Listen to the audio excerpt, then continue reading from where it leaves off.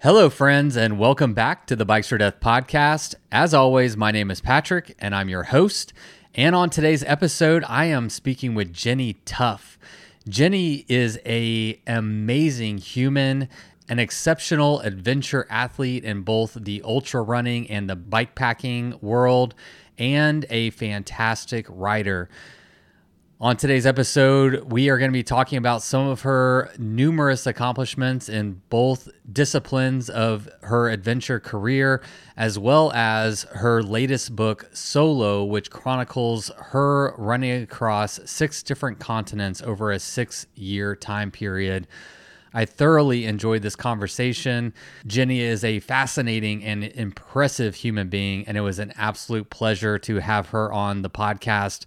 But before we get to that episode, let's take a moment to thank the people that made it possible, starting with our latest patrons. So this week, we would like to thank Rob McCarty and Esker Cycles for signing up to be sustaining members of the Bikes for Death podcast. These episodes aren't possible without support from the community. And so if you would like to help support our work, you can find out more over at patreon.com/bikesfordeath. And today's episode is also brought to us by my friends over at Old Man Mountain. Eric from Old Man Mountain, welcome back to the Bikes for Death podcast. It's a new year, and we've got some new and exciting things to talk about. So thanks for coming back on the show today. Yeah, thanks for having me back. Great to talk to you. As you said, we've got Axle Pack this year coming out in just a week. Axle Pack, a new product.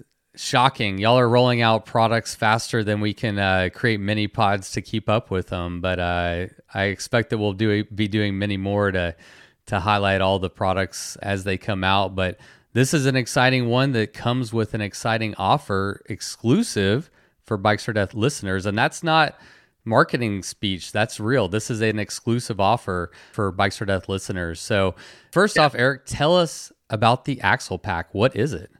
Yeah, so Axle Pack is honestly really simple. It's just one of those things that because we make through axles and not many people do or mount things to through axles, it hasn't come out yet.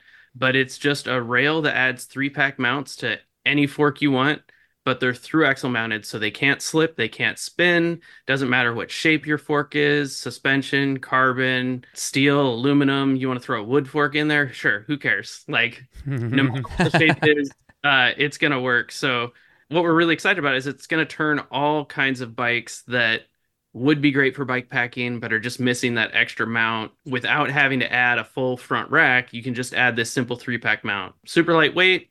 It weighs just 73 grams per side. Because it's axle mounted, you don't have to worry about ripping eyelets out of your fork, whether it's because you're getting extra adventurous and overloading it, or if you accidentally hit a rock on the side of the trail. We see lots of damaged eyelets out there on the internet. And with this, it doesn't matter. Your fork's totally good. This is going to totally withstand that impact because it's just an aluminum piece that's got those eyelets in it. And we actually put 4 in, so you can choose if you want to mount it lower, mount it higher. You've got all the options. Yeah, man. I mean, it's crazy that it's taken something like this so long to come to market because we've seen, you mentioned the eyelets getting ripped out, which is not great, but that's only if you have the eyelets. What we've seen historically is people just duct taping things to their forks, their suspension forks, and I've always heard that that's not the best way to mount it. It seems intuitive that that's not the best way to mount things to your bike, but until now, there really hasn't been a great option. So I love this product. It's so simple. It opens up a variety of options for mounting all kinds of things to your bike, any fork, any bike. I love it. I love that you guys are always thinking outside the box and finding just simple ways to turn bikes into adventure bikes, into bike packing bikes, into carry whatever you want and go wherever you want bikes. And I think that's awesome. Let's get some people out there riding their damn bike. Have a good day, Eric. Talk to you later, Patrick. All right, bye-bye.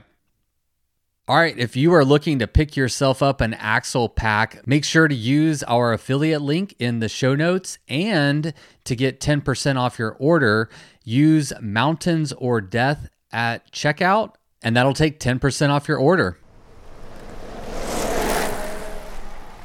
All right, everybody, welcome to the show today. Noelle Battle with Bikepacking Roots. Noelle, I think most people are familiar with Bikepacking Roots, but for anyone who isn't familiar, can you tell us a little bit about Bikepacking Roots, what y'all do, and also what is your role at Bikepacking Roots?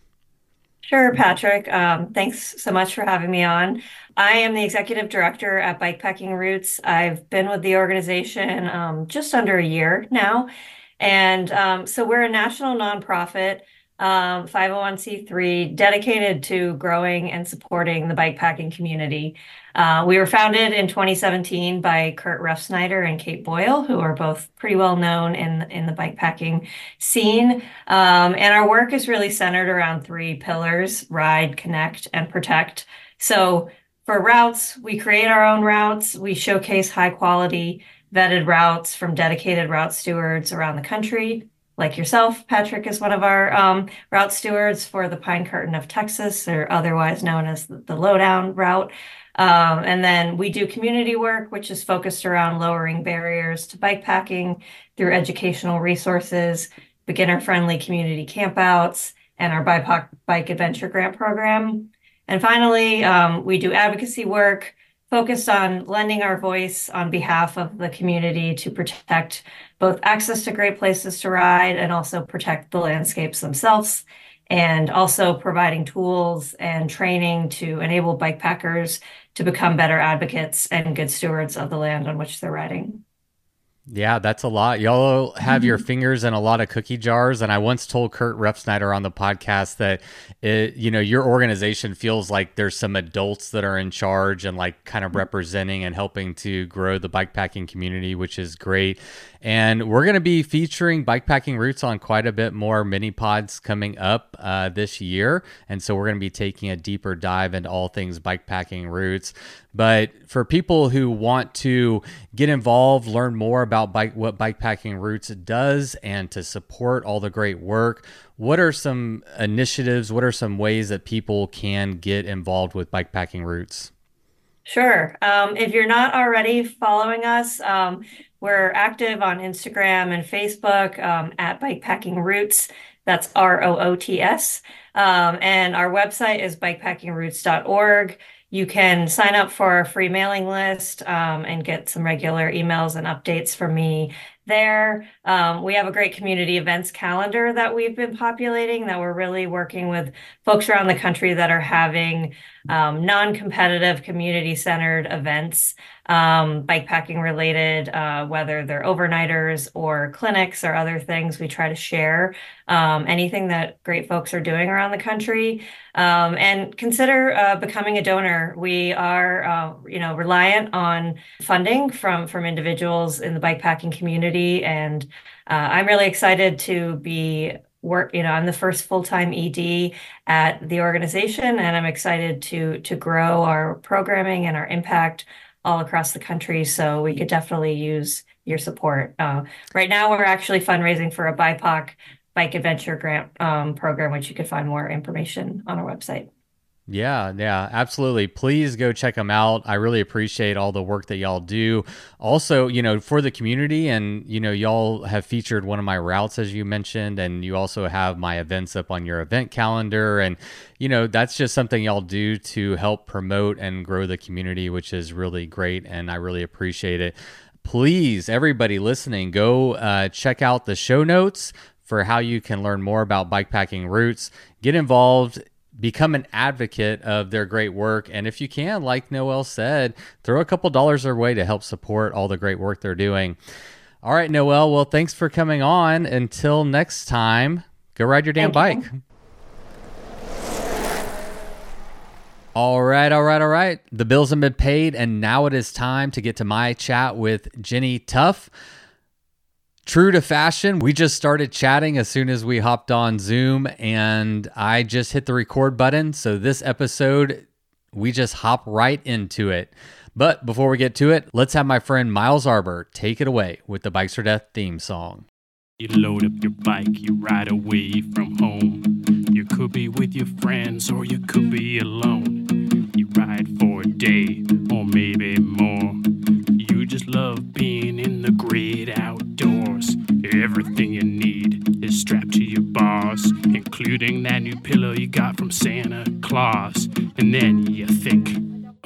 shit to yourself.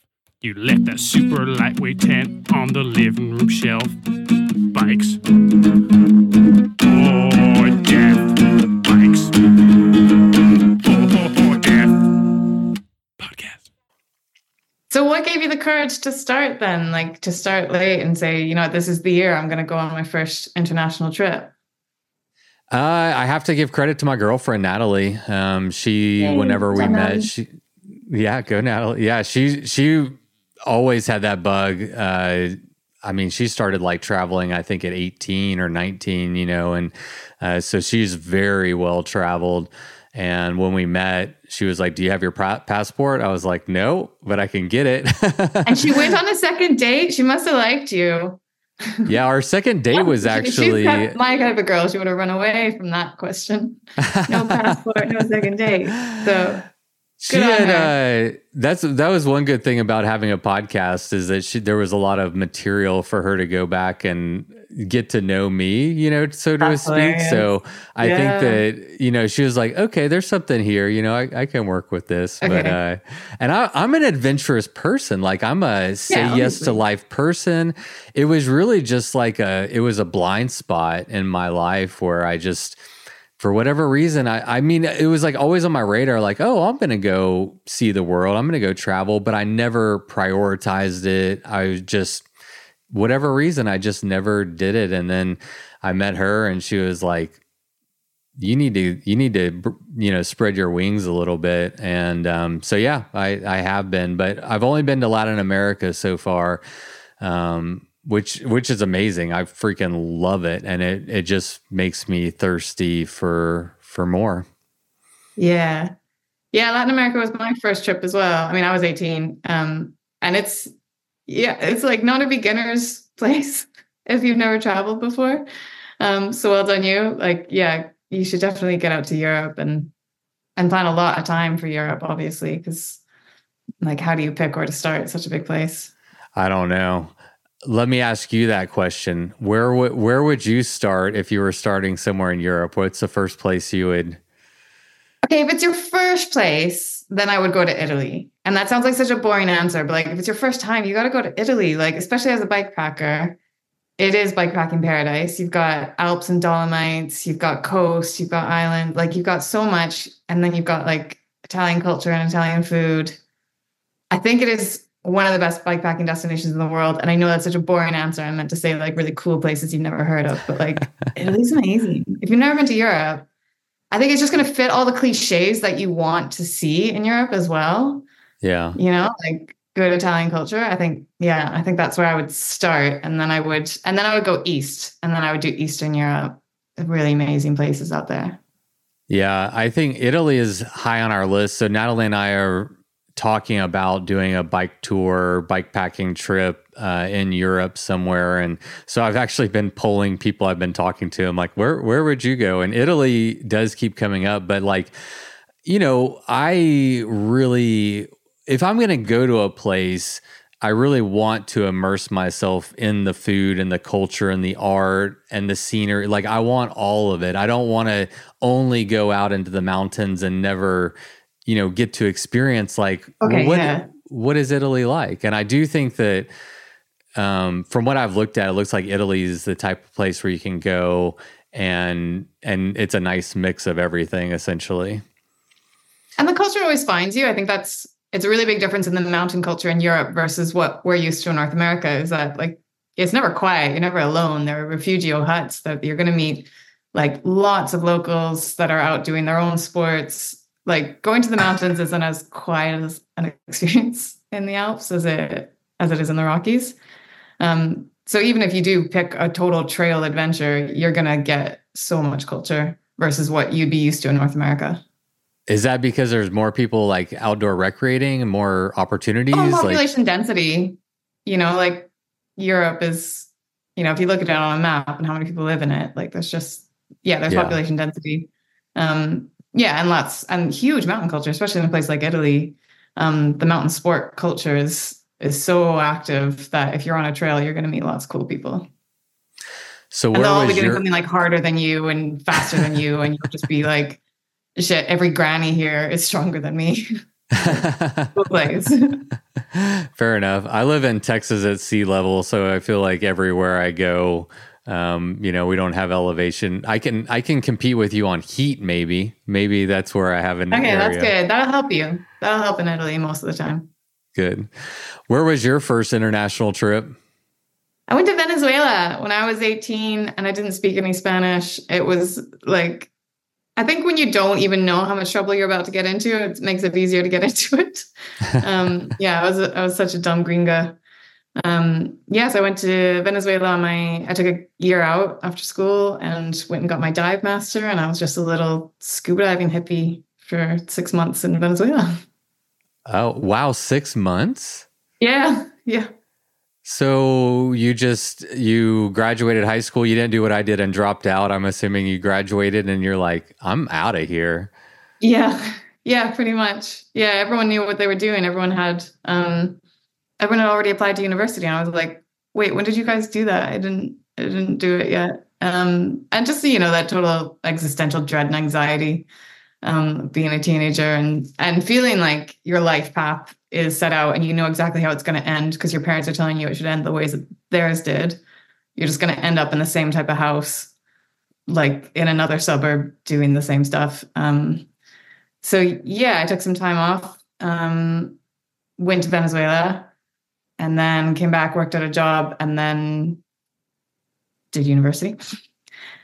And that was boring as well. And then I had the same thing happened when I finished university. I was like, I don't want to go get a job. This sounds so horrible. So with all the money that I had, which was not very much, I bought a touring bike and figured out how to ride a bike. The rest is history. Wow. Did you, that first solo trip or that first trip to Venezuela, was that a solo trip or did you go with friends or? No, it was solo. No, all my friends were going on the normal path. They just thought I was having a mental breakdown. I don't think any of them took a gap year. That is insane. That is so crazy and so impressive. What is I know that now, about? but at the time I didn't know. Like at the time I was like, this is normal because I've thought of it. I didn't know how dangerous these places could be. I didn't know that traveling alone was strange or anything like that. I just thought, yeah, scuba diving sounds amazing. I love the water. I love the sea. I'll go do that. I want to learn Spanish. So I just went. And then afterwards, I think everyone was like, oh my God, did you really do that? And I was like a dumb 18-year-old. I just didn't know that what I was doing was potentially brave and risky. It just seemed like a good idea at the time, as they say. That's a kind of an easy write-off. It feels like I'm going to push back slightly because you have this trajectory in your life that started maybe at 18 where you're like, I'm going to sign myself up for the unknown and do it solo. And I mean, fast forward to Kyrgyzstan and, completely unknown, completely uncharted territories. No one's ever done it before. And you go and do that. So like, it seems like it's more of like your personality or some type of character trait that kind of allows you to do that. Cause I don't think that's in most people's wheelhouse, I guess what I mean is that I didn't know that was special. And I didn't know that people didn't have that. Like, I didn't think I was weird or special or anything like that. I just thought it was a completely normal idea. I didn't think I was being courageous. And then I guess as I did more and I grew up and kind of got feedback from other people about how I lived my life, I realized, and especially getting people, emailing me and asking me all the time, how on earth do you do this? Can you please tell me how? And I would go, what's the barrier? I don't understand. And then kind of through soul searching, kind of figured out where the bravery lay. But I genuinely did all these things at the time because it just seemed like a good way to do things. It just seemed like fun. I didn't think, wow, I'm going to blow everyone's minds and be this amazing solo expedition person. I just genuinely thought it was normal and fine. Yeah. Where did the idea to go to Venezuela come from? Like, were you just perusing the internet or like, how did you say, yeah? I think there was like a backpacker's place that hooked up people who didn't speak good Spanish with this dive instructing course. And it was like, you can work at this dive shop and then they'll teach you Spanish. So I think I just found this website that was like for backpacker kids, mainly from Europe. And I was like, that sounds like fun. I'll just do that. Yeah. There was really very little thought that went into it. Like very little. Yeah. Was that one of those like setups where you like stay at a place, they take you scuba diving, they teach you Spanish, like it's all like you stay there. Yeah, exactly. Yeah, which is a good baby step for a first time leaving home 18-year-old girl. Yeah, absolutely. Yeah, I did a podcast episode of School of the World, which is in Costa Rica, and I was that. Are you familiar with it? Yeah. Do they have a boat? Do they have a boat? I don't know. Okay. School of the World is he's a bikepacker that lives in Georgia. Really interesting story. Like, I think he went to Costa Rica when he was 21 or something, just, a kid in college, and ended up staying there a week. And then he went back and stayed 6 months. And then he went back and stayed a year and built a house by hand. And then 25 years later, he like bought this school from this guy that he knew. And now he owns this school in Costa Rica, but it was completely unfamiliar to me. I'm like, oh, there's kind of like, it's like a jumping off point. It's like kind of a, it's like a built-in community where you can go. I took Spanish class, I took surfing. They introduced you to the culture. Because we're cyclists, he like toured us around on bikes in Costa Rica. But yeah, it was a really cool experience. I didn't even know that those existed, until a year ago. That's really cool. That sounds like a lot of fun. Yeah, it was fun. It's fun seeing the world. Once you open that book, it's like you just never want to put it down. I think, at least if you're the right type of person, it's like it really speaks to you.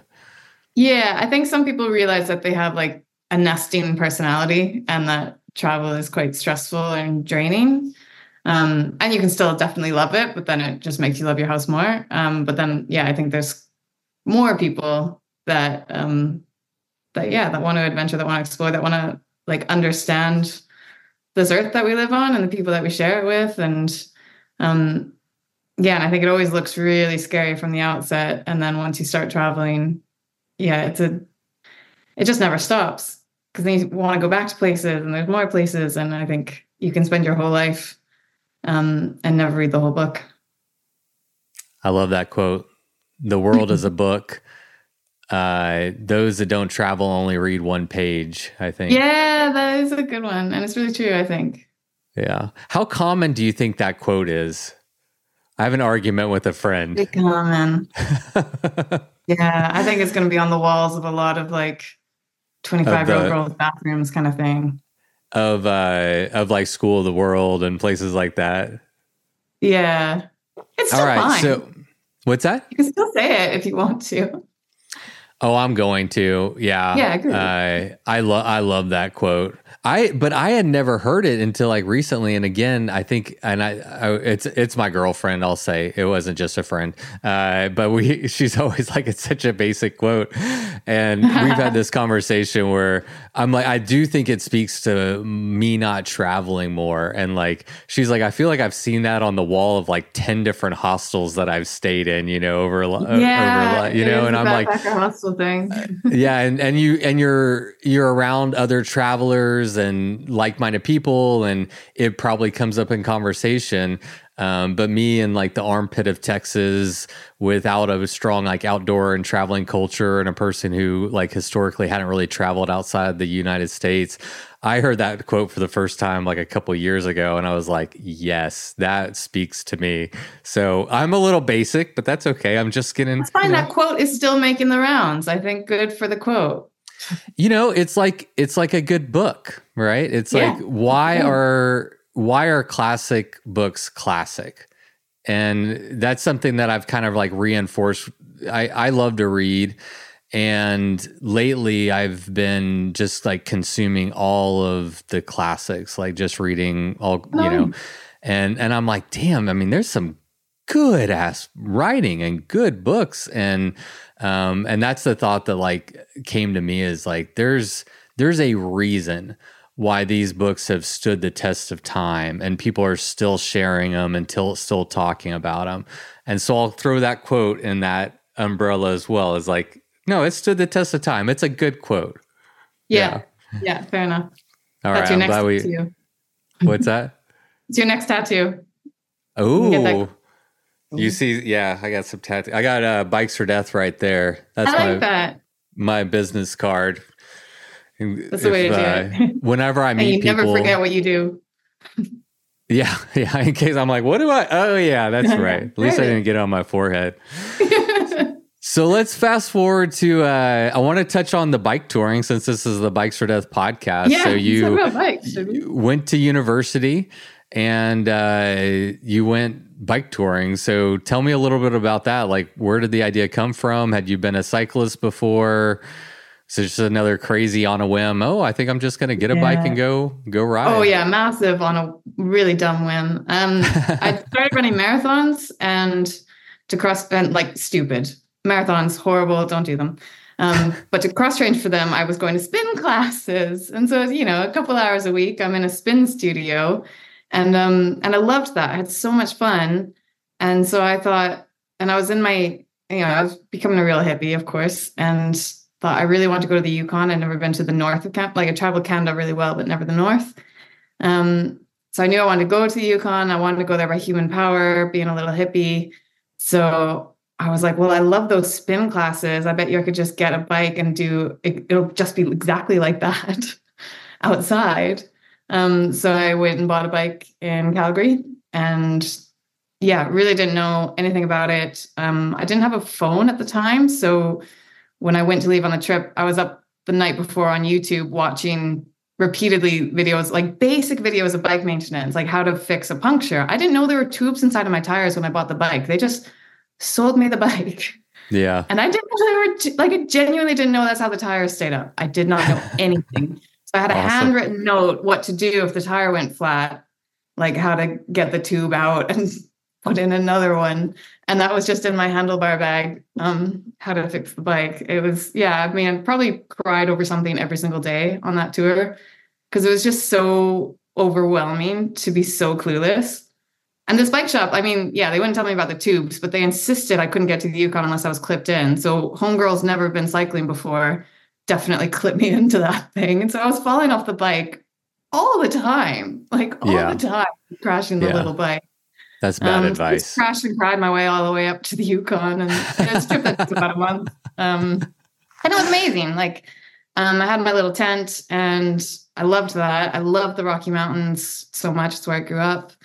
And then I started to meet, especially once I got really far north into the Yukon, where we met up with the Cassiar Highway. Obviously, a lot of bike tourists are on their way to or from Alaska that way. So then you start meeting other bike tourists on the road, and I never met them before. I'd never met the bike touring scene. And then, do you remember Crazy Guy on a Bike? Do you remember that website? Yep. All we had back then. So someone told me about this website. So the next time I was at, now I'm really going to sound old, an internet cafe, because I didn't have a phone at the time.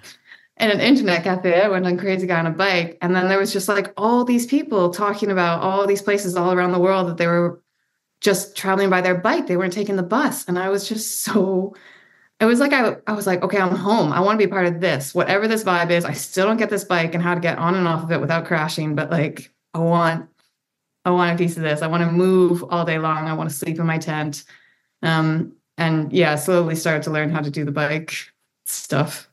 Was that a solo trip as well? And how far, how many days was that? Yeah, so I think it was just over 2,000 kilometers. It took me roughly a month. Holy shit. I have 4 panniers on my bike. 4 big, I was 21. What I could afford as far as equipment goes, it's not the nice bike packing stuff I have now. I just had the heaviest, dumbest crap on my bike. That is I couldn't insane. pick it up. I couldn't pick up my bike on my own without taking some panniers off.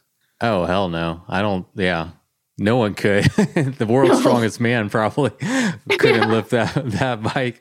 Yeah. So I am just blown away. Like, how much forethought went into that trip?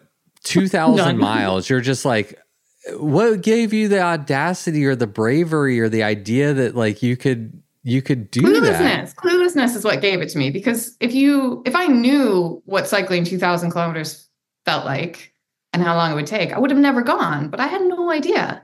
I just looked at the map and it was like, oh yeah, Whitehorse is about 2,000 kilometers from where you are. So I was like, well, that's just, you could have just said any range of numbers and words to me right now. And I was like, well, I want to do this. I don't have a job. I've just finished school. I've got no purpose in my little life, but I own this shiny steel bicycle. And yeah, it was the cluelessness. That was the audacity. I had no idea. And I had nowhere else to be. You know, I had the whole summer. It was early June that I left. So I was like, it doesn't really matter how long it takes. You know, I'll get there when I get there. And when I get there, I'll figure out what to do with my life. But, you know, it just didn't really matter. That's amazing. I love that so much. I wish I had more of that. I wish I had more of that ignorance. Yeah, well, yeah. Ignorance is bliss. I've grown up and I know how to like read maps really well, and I know how much, and I have experience, which is useful, but it also, you know, can make you more cautious. So, you know, back then I had no experience, and that was. But it hasn't stopped you. It hasn't stopped you. The knowledge, all these experiences, the trials, like whatever you faced, I mean, it hasn't stopped you. You've kept it going like all of these years. What do you think it is about you that like has an idea to go to Venezuela or ride their bike 2,000 miles up to the Yukon, and with no experience, very little preparation, very little understanding of like what it is you're actually doing? Like, what is it about you, do you think, that allows you and maybe motivates you and pushes you to go and just try it? I think it's curiosity. I think I'm not okay with wondering and not getting the answer. So if it comes across my mind that I'd like to go to the Yukon by human power, then I'll stay awake that night thinking, could I? Will I? Like, what would happen? What would it be like? And I would hate to not know. Someone else is going to find out. I want to know. And the only way for me to know would be to march down to a bike shop and ask for one bicycle, please, and buy it and go ride to the Yukon. I think it's just that, I wouldn't be satisfied with not trying these stupid ideas that pop into my head. Where did the idea to ride to the Yukon, like, did you know some people that were bike tours? Like, how did you even find out that was a thing? Or you know what? When the summer before, I'd been in Banff, which is kind of close to where I grew up, and there was a sidewalk sale and at an outdoor shop, and I needed a tent. And the guy that I bought the tent from, he was like, this tent's really good because the poles are shorter, so you can put it in a bike pannier. And I was like, I don't know what this man has just said to me, but that sounds like the tent I need. And so I bought the tent, and I kept on saying to people, I've got this really great tent. You can take it bike touring. And I just didn't even have a bike. So I think I had to do it all just to take my tent on a little trip. Yeah, I have no idea. I'm just astonished that, maybe. If you want to believe that the universe serves the things that you need, I think cycling just like made itself come to me, because I definitely didn't go looking for it. I think you're right. I think you bought a great tent and you're like, all right, tent, I spent all this money on you. Like, let's see what you can do. I'm curious. Yeah, let's take it. It wasn't even about you. Whatever. It was about getting your tent out into the outdoors, you know? And your tent took Canadian dollars on that tent. That was a lot of money for me back then. Yeah, exactly. You can't let it sit in the closet and go to waste. You got to take it to the Yukon. No, there's too many tents wasting away in closets right now. People got to take their tents out. That's right. It's so funny. I posted on social media yesterday. Someone posted like one of my titanium cups from Bikes for Death. And I, it's always funny. I'm like, oh, look at where my appliances are going out in nature, like living these wonderful lives. And it's always nice to me whenever I see people, they take my merchandise and they take it to a beautiful view. And I'm like, a piece of me is out there. But yeah, take your equipment outside. This isn't about you. Cool. Yeah. Don't put it in the closet. Give it a good life. All right. let me ask you this question. It's kind of a fun question. By the way, I wrote this down. You crashed and cried your way all the way to the Yukon, which, by the way, I think would make a great title for a next book, potentially. That is good. Or a paper or an article or something like that. That was a good one-liner, Jenny. You nailed it. I'm sure I've never even written that before. That's amazing. I am going to remember that. Thank you. You just did, yeah.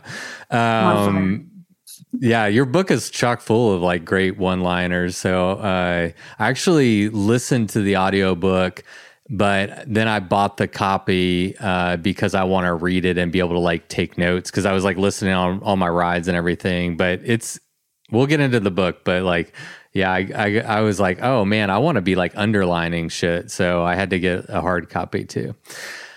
All right. So this is kind of a fun question, but also kind of a big one.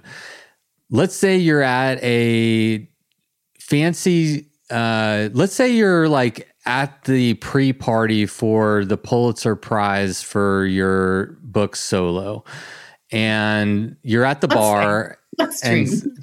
Yeah, that's the dream.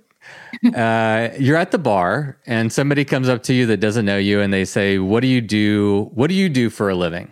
How do you answer that question? You know, when people ask me what I do for a living, I just say I'm a writer, and I hope that there are no follow-ups, because I feel so silly when I say what I do for a living. Well, I'm going to push back. I am going to ask a follow-up question. Oh, really? Okay. What else do you do? What do you write about? I say, I just write about the outdoors and adventure kind of stuff. You're going to make this tough on me, aren't you? This is how I treat people in public when they ask me what I do.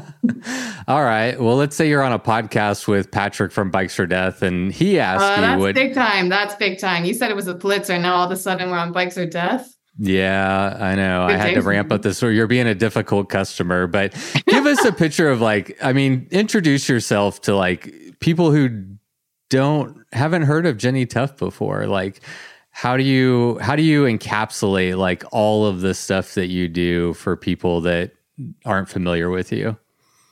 Do you think it's normal to find that a really difficult question to answer? Yeah, that's why I said it's kind of a fun question, but it's kind of a big question too. I think it's like pretty unfair, but in my defense, it's either I have to do it or you have to do it. And so I think, you're just like calling dibs on not doing it.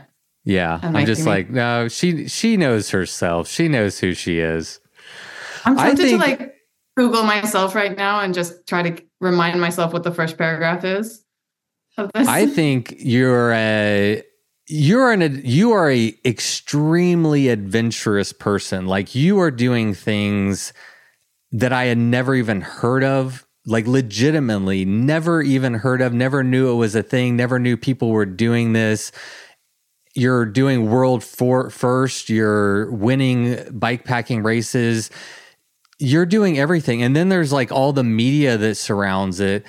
I feel like overwhelmed and underprepared for this conversation, because like there is so much stuff out there. You've written multiple books. There's like endless videos and films that you could watch. And then, like you said, you're a writer. So there's endless writing. There's like so many things that I can read. I feel like I've done so much research, and just like getting to know you and reading everything and watching all the videos to prepare for this episode. There's just, it's so much. So that's my stab at. I love that you did your homework, but gosh, I feel bad. It's a lot. Why? It's a lot to take on. It's a lot of time. But this is my job. Yeah, it's my job. Yeah, it's my job. And I mean, it's a pretty good gig, like. Yeah. You get to speak to cool people all the time. I listen to you on my bikepacking races. Did you know that? No way. Last time I was listening to your voice, it was probably 3 a.m. in Rwanda, and I was going up a hill. You were speaking to Anna Jagger, and it was just really nice to just like kind of sit. It's really nice, I think, when you're on a bikepacking event, because especially if you're alone and then you're just in your own head all the time. But then if you listen to a podcast about something you're actually interested in, it's kind of like you can just sit in on a conversation, and you'll ask questions that I wanted asked of her, and she'll talk about. Especially like hearing her talk about the Tour Divide that she'd been successful on. Then you hear someone who's totally like jazzed about finishing races while you're currently on a race. You kind of need to hear that energy from someone who's like gone and done it. It was really nice. So thanks for that. Well, you're welcome. That is, yeah, that makes my day. It's like, it's so mind blowing. Like you just record a podcast and put it out in the universe, and you never know who's going to listen to it. And I've had so many experiences. Like I go and cover the end of the Divide, and so I'm just like hanging out at the end of the Tour Divide and like talking to all these people and like all these like people I consider famous and I like legends, and I'm just like, and they're telling me all these episodes that they listened to, and hey, remember that time when you interviewed this person? They talked about that. I'm like, you're blowing my mind right now that you're listening. So I appreciate that. And mostly like, I'm so grateful that it's going out and it's doing something, like it's being inspirational. It's helping people get through their bike rides or the bike races. Like that's the biggest payoff. Look, I mean, this is still a really niche sport. I mean, it feels like it's a really big sport at the moment, but actually in your day-to-day life, in your physical community, how many bike packers do you know? Like, oh yeah, you try to speak to your friends about it. One, they're sick of it. Two, they don't understand. And then, yeah, you need these little community places like a podcast. For our crazy weirdo bike packers that we are. You're absolutely right, and I think it's not so well adopted. I mean, running, and you're a big runner, obviously, and like the running community is a much more like, there's probably 100 different running clubs in my town. 100 is an exaggeration, huge, but there's a lot of running clubs. Hardly any cycling clubs and zero bikepacking adventure clubs. I mean, there's one other guy that lives ultra distance racing. You get back down to like 500 people on the whole planet. Right. It, so, right. Yeah. Yeah. All right. Did I do a good enough job? I think we'll let this episode speak to who you are, and people can just listen and to decide for themselves. I won't make you answer that question. I pivoted really well away from that. I don't know if you saw how professional that was, that I just went on a totally different tangent. No, you're good. You're good. I'm going to have to keep an eye on you. Yeah. Every single question I ask, you're going to be like, actually. What I can tell you is do the politician thing. Yeah. Yeah. Good. Let's start with, well, I guess we've started a while ago, but let's get into your book, Solo. I genuinely, it was such a great book. And I have to tell you that since you're telling me you listen to me, I'm going to tell you I listen to you too.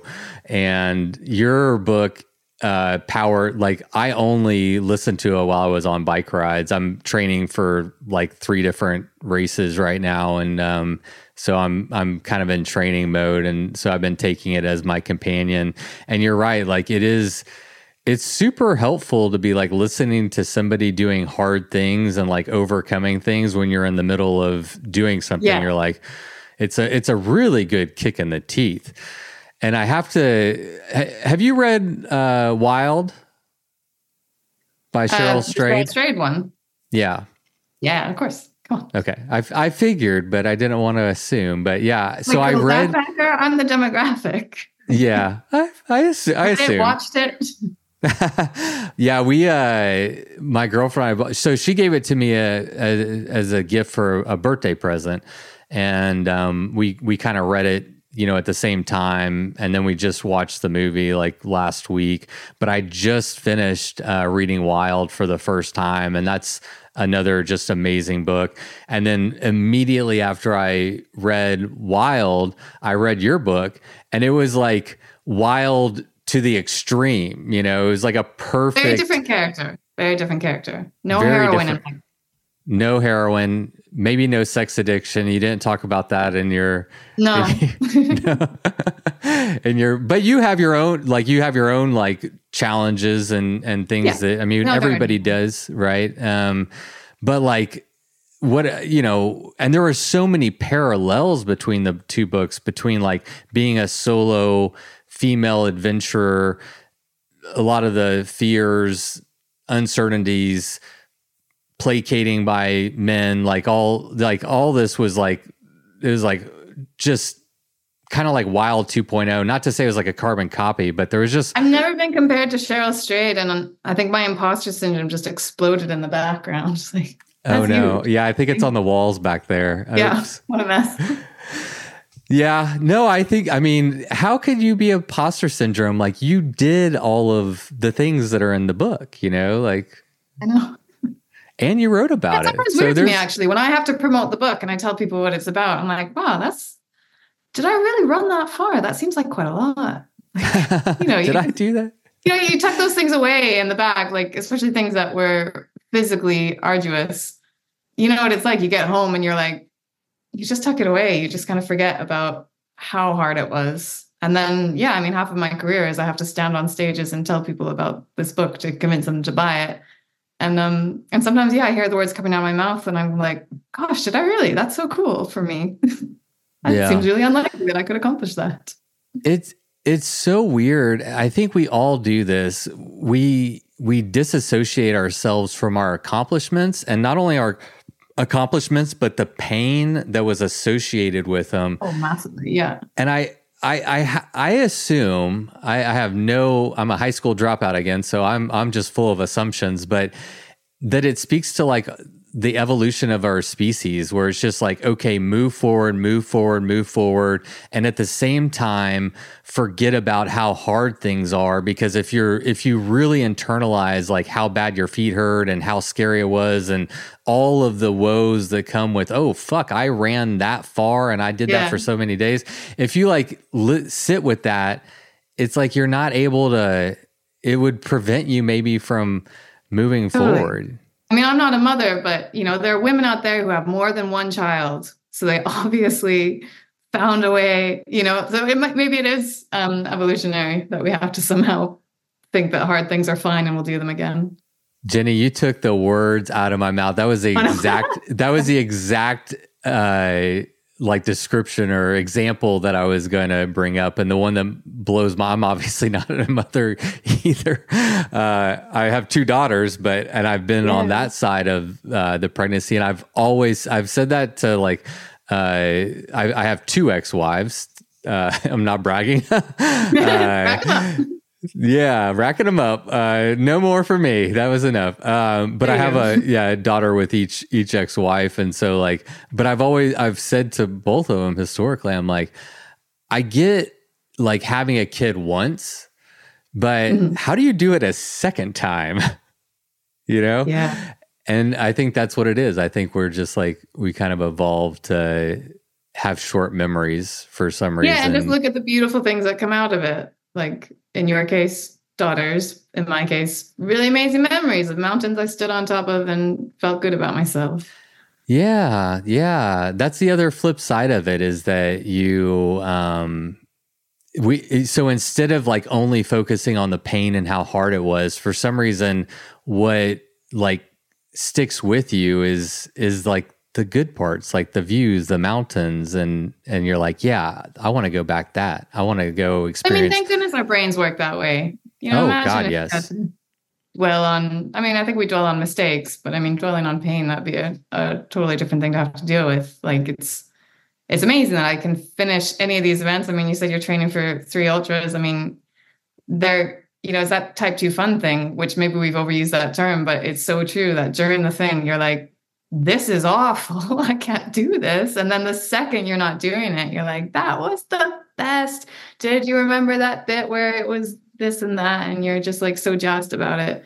Yeah, thank goodness our brains work that way. Oh, I'm so glad. It is interesting though, because like as a podcaster, I'm always like, so tell me how hard it was. And, like tell me the worst thing that's ever happened to you or whatever. I'm exaggerating slightly, but I mean, you want to, like, and not just to be like, to like blow it up into this massive thing, but also to like educate people like, okay, what are you really getting yourself into when you sign up for these kinds of things? But like people have a really difficult time capturing like how difficult something is, and I agree. I think it's great because it allows us to keep pushing forward, This is why, this is maybe a bit of a pivot, but why I kind of hate that most of the films and media will always revolve around the people that won.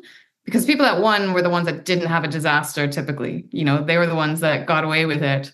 like, you got to speak to the people in the middle of the pack. Like, they're the ones who have disasters coming left, right, and center that maybe overcame something. Like, that's where the stories are, and that's where most of us are going to end up riding the event. So I think that's what I want to sign up for, as a podcast that interviews just everyone, not just that like one person who just shrugs and they're like, yeah, it just worked out. I had a tailwind and I didn't get sick and won the race. My body worked fine. Yeah, exactly. I got the right food. I hit all the resupply points. I was in Rwanda a couple of weeks ago on that race, and there was a guy in my kind of pace group who had a broken finger. He broke his finger right before the race, and we're racing on drop bar bikes, people.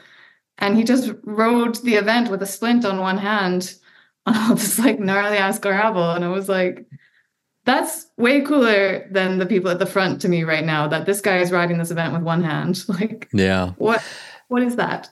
I couldn't agree more. I'm definitely never going to be at the front of a race for a variety of reasons. But like, the most people like that listen to this podcast or do this kind of stuff, I mean, just going and doing one of these events is huge, right? And like just finishing it is huge. And so that's been like a real like focus of my podcast, is trying to capture like the full breadth of the human experience and like stories through these adventure sports. And like the way I look at the top of the field is I like those because it just shows what human potential is. And I think that like when you can connect to like that potential, you don't have to go and win a race, but just like, oh wow, it unlocks something in you. You're like, oh, people can ride to the Yukon. People can, run across Kyrgyzstan completely unsupported. Like, what? Like, people can do that?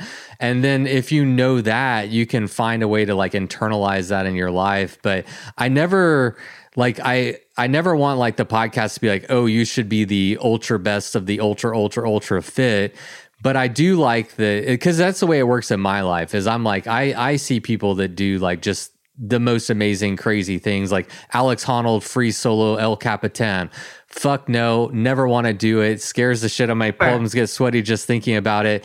But holy shit, people do that? Yeah. And that's the part of it that I like. And then I try to like do episodes where like, it's like more regular people that go and do this kind of stuff too, and share from that. I think you bring out the regular people, like Anna Jagger's episode. I really liked it because she just kind of like shrugged it off that she just fucking won the Tour Divide, and she's like, well, I don't know, I have an active job, so I guess I'm fit. And you're like, oh, okay. She's not an elite, or doesn't think she's an elite athlete, doesn't train like one, doesn't have a coach and a sponsor and all those things. She just kind of was like, oh, I'm just fit, and I just like riding my bike. It was really good. You find that so much. I mean, obviously my sphere is bike packing. But I think it probably speaks to like endurance athletes as a whole, that you do see that a lot, where like people can, like Courtney Dauwalter in the running world. Biggest fan right here. Biggest fan. I don't follow her career super closely. But like, in the beginning, I just remember like reading a lot about her. She was a school teacher and like training in her off time, and her diet was just like pizza and beer and chips or whatever. Like, and she was going out and just decimating the field. And I'd be curious to get your take, but I wonder if it's just like with endurance sports, it's like, it really comes down to, I mean, yes, you have to be physically strong, but the mental side, it's that mental toughness that you have to tap into. And that opens up the field to anybody to be mentally tough and endure hard things. Yeah, I think it's really true. I mean, I wouldn't downplay the physical side. I mean, especially in Courtney's case, like she was, I don't know American terms, like a state champion cross-country skier when she was a kid. Like she did come from background, but when you hear her talk about running, and just using her as an example, you hear her talk about it and the mindset that she goes into it with, it's clear that she's not just a better runner than most people, but she can control her mind better than most people. So I do think that in ultras, it's really fascinating. I remember speaking to James Hayden about this once, that in ultra bike packing, it's kind of like you might need 5 or 6 good skills in any normal race, like your wilderness survival, your cycling, your eating, your ability to speak the language, like whatever it is. And you just go in with the skills that you have and you try to capitalize on them. So I think it is a really interesting place to do sports, because if you look at, the running side, we always compete in your gender and your age group, and potentially even like your ranking in your country or whatever it is. But bikepacking, we tend to compete for one podium, and there isn't even a podium there.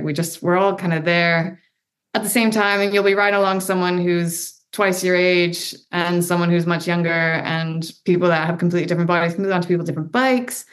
We're all just coming from completely different places and can kind of ride alongside each other, because you just capitalize on the skill sets that you have and focus on what you can do really well.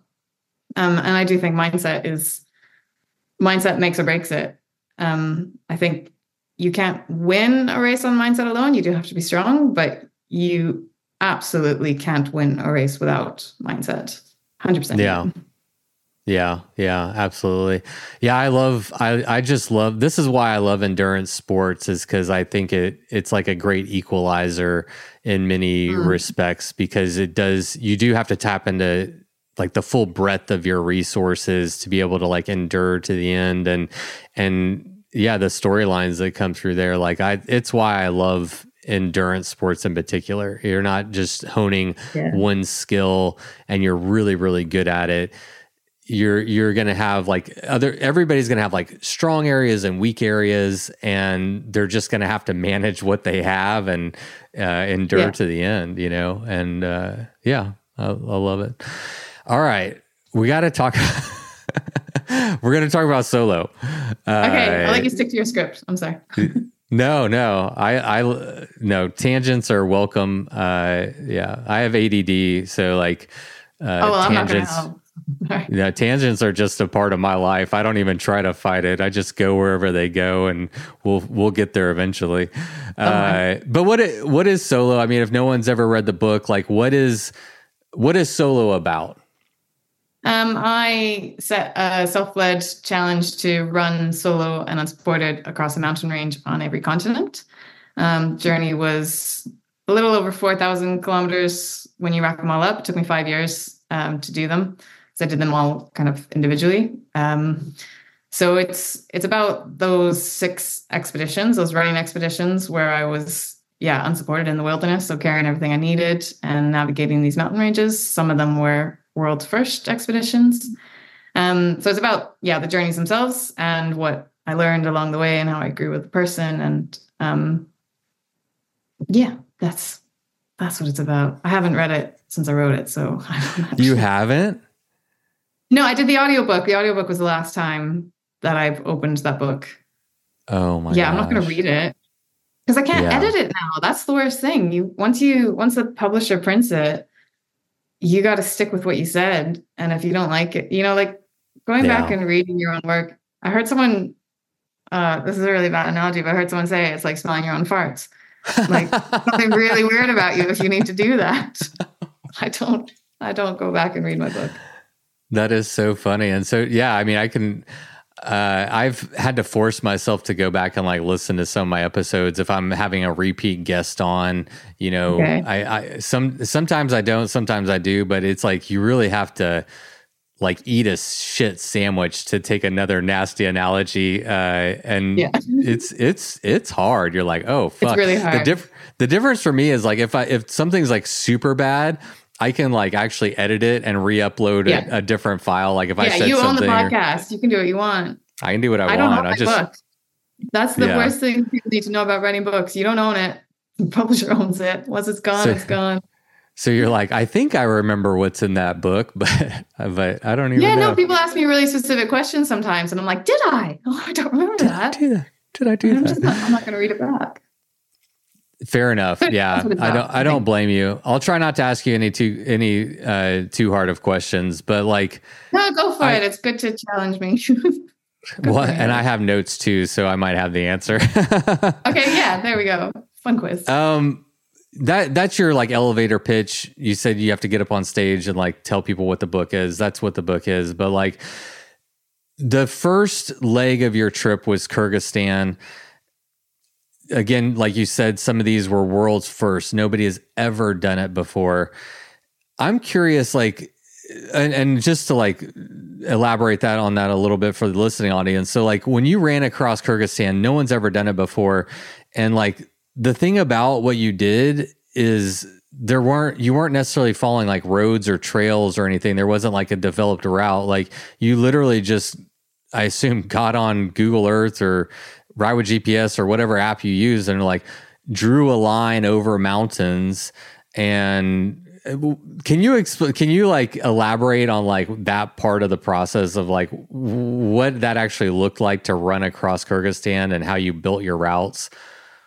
Yeah, it was really hard at the time.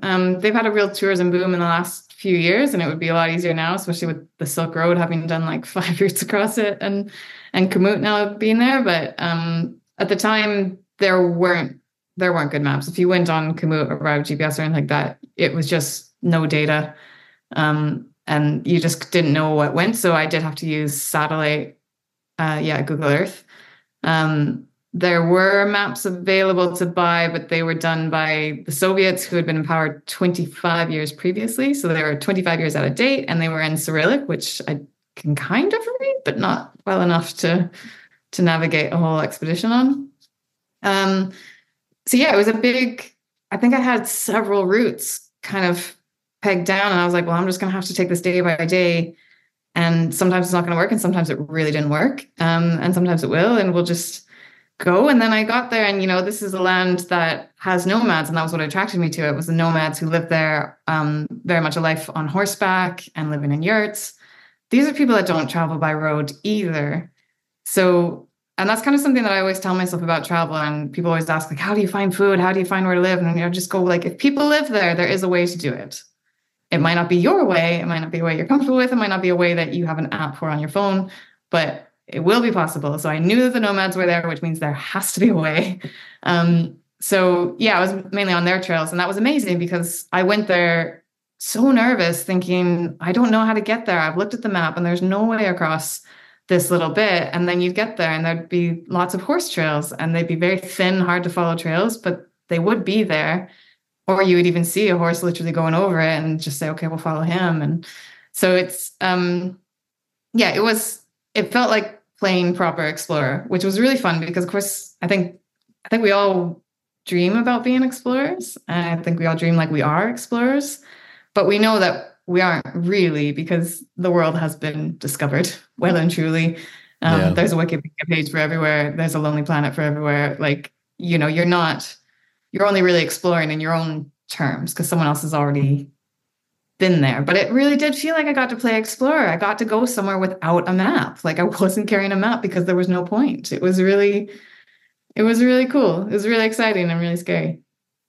It's wild. It is so wild. Like, another example is you would just get to the base of a mountain and you just kind of eyeball how to get over, right? Like there's no trail, there's no map to follow. So you're just like, I guess I'll go that way and see how it goes. And I mean, it's comfortable with site navigation, and site navigation, when it works in the mountains, is really, really fun. And I feel like no one's ever encouraged to do it because it's not like the super safe, nerdy way you're meant to have a map and compass at all times. But yeah, if there is no map, like it was in Days of Old, then site navigation is really fun. How common, again, I've never heard of anybody doing this. Is there a whole nother niche sport of people that are fast packing across continents or across mountain ranges without maps, without roads? Like, is this a thing that I just don't even know about? It's definitely becoming a thing. And I think when I did that first one, we didn't even call it fastbacking because no one knew. This was just like idiots who didn't know how to backpack, right? Just like it just didn't exist. But now it's definitely becoming a thing. Now there are, products you can buy a fastpacking backpack. Like these things do exist now. And yeah, there are crazy kids out there crossing entire countries. It's typically like in Europe, especially, where there's a lot of wilderness routes are only 3 or 4 days long.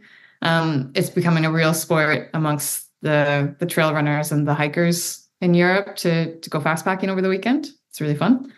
So yeah, it's becoming a thing. It's far behind bike packing in terms of how popular it is and how many products you can buy for it and stuff. But it's becoming a thing. It wasn't then, but it's getting there. I'm starting to feel normal. Yeah, it's just another iteration of you going into the unknown, literally, but also into like an unknown like genre of the sport. But that was what was really freeing about it, because there were no rules. You know, like if you come from cycling, there are rules, man. Like cycling has way too many rules and they need to F off. But like fast packing, it didn't even have a name. There were no rules at all. I just had to figure it out for myself. So like I got to make it all up as I went. And it's so wild to look back, because now I know exactly how I would pack and I'm really like confident in how to do this. But back then I was like, I don't know. And I would just try using trekking poles and figure out, because it's very different if you run with poles versus walk with them. And I just tried to decide what type of equipment I would like. Do I want a tent? No tent? Like I just had to do lots of experiments. There was no one I could ask. I couldn't Google it.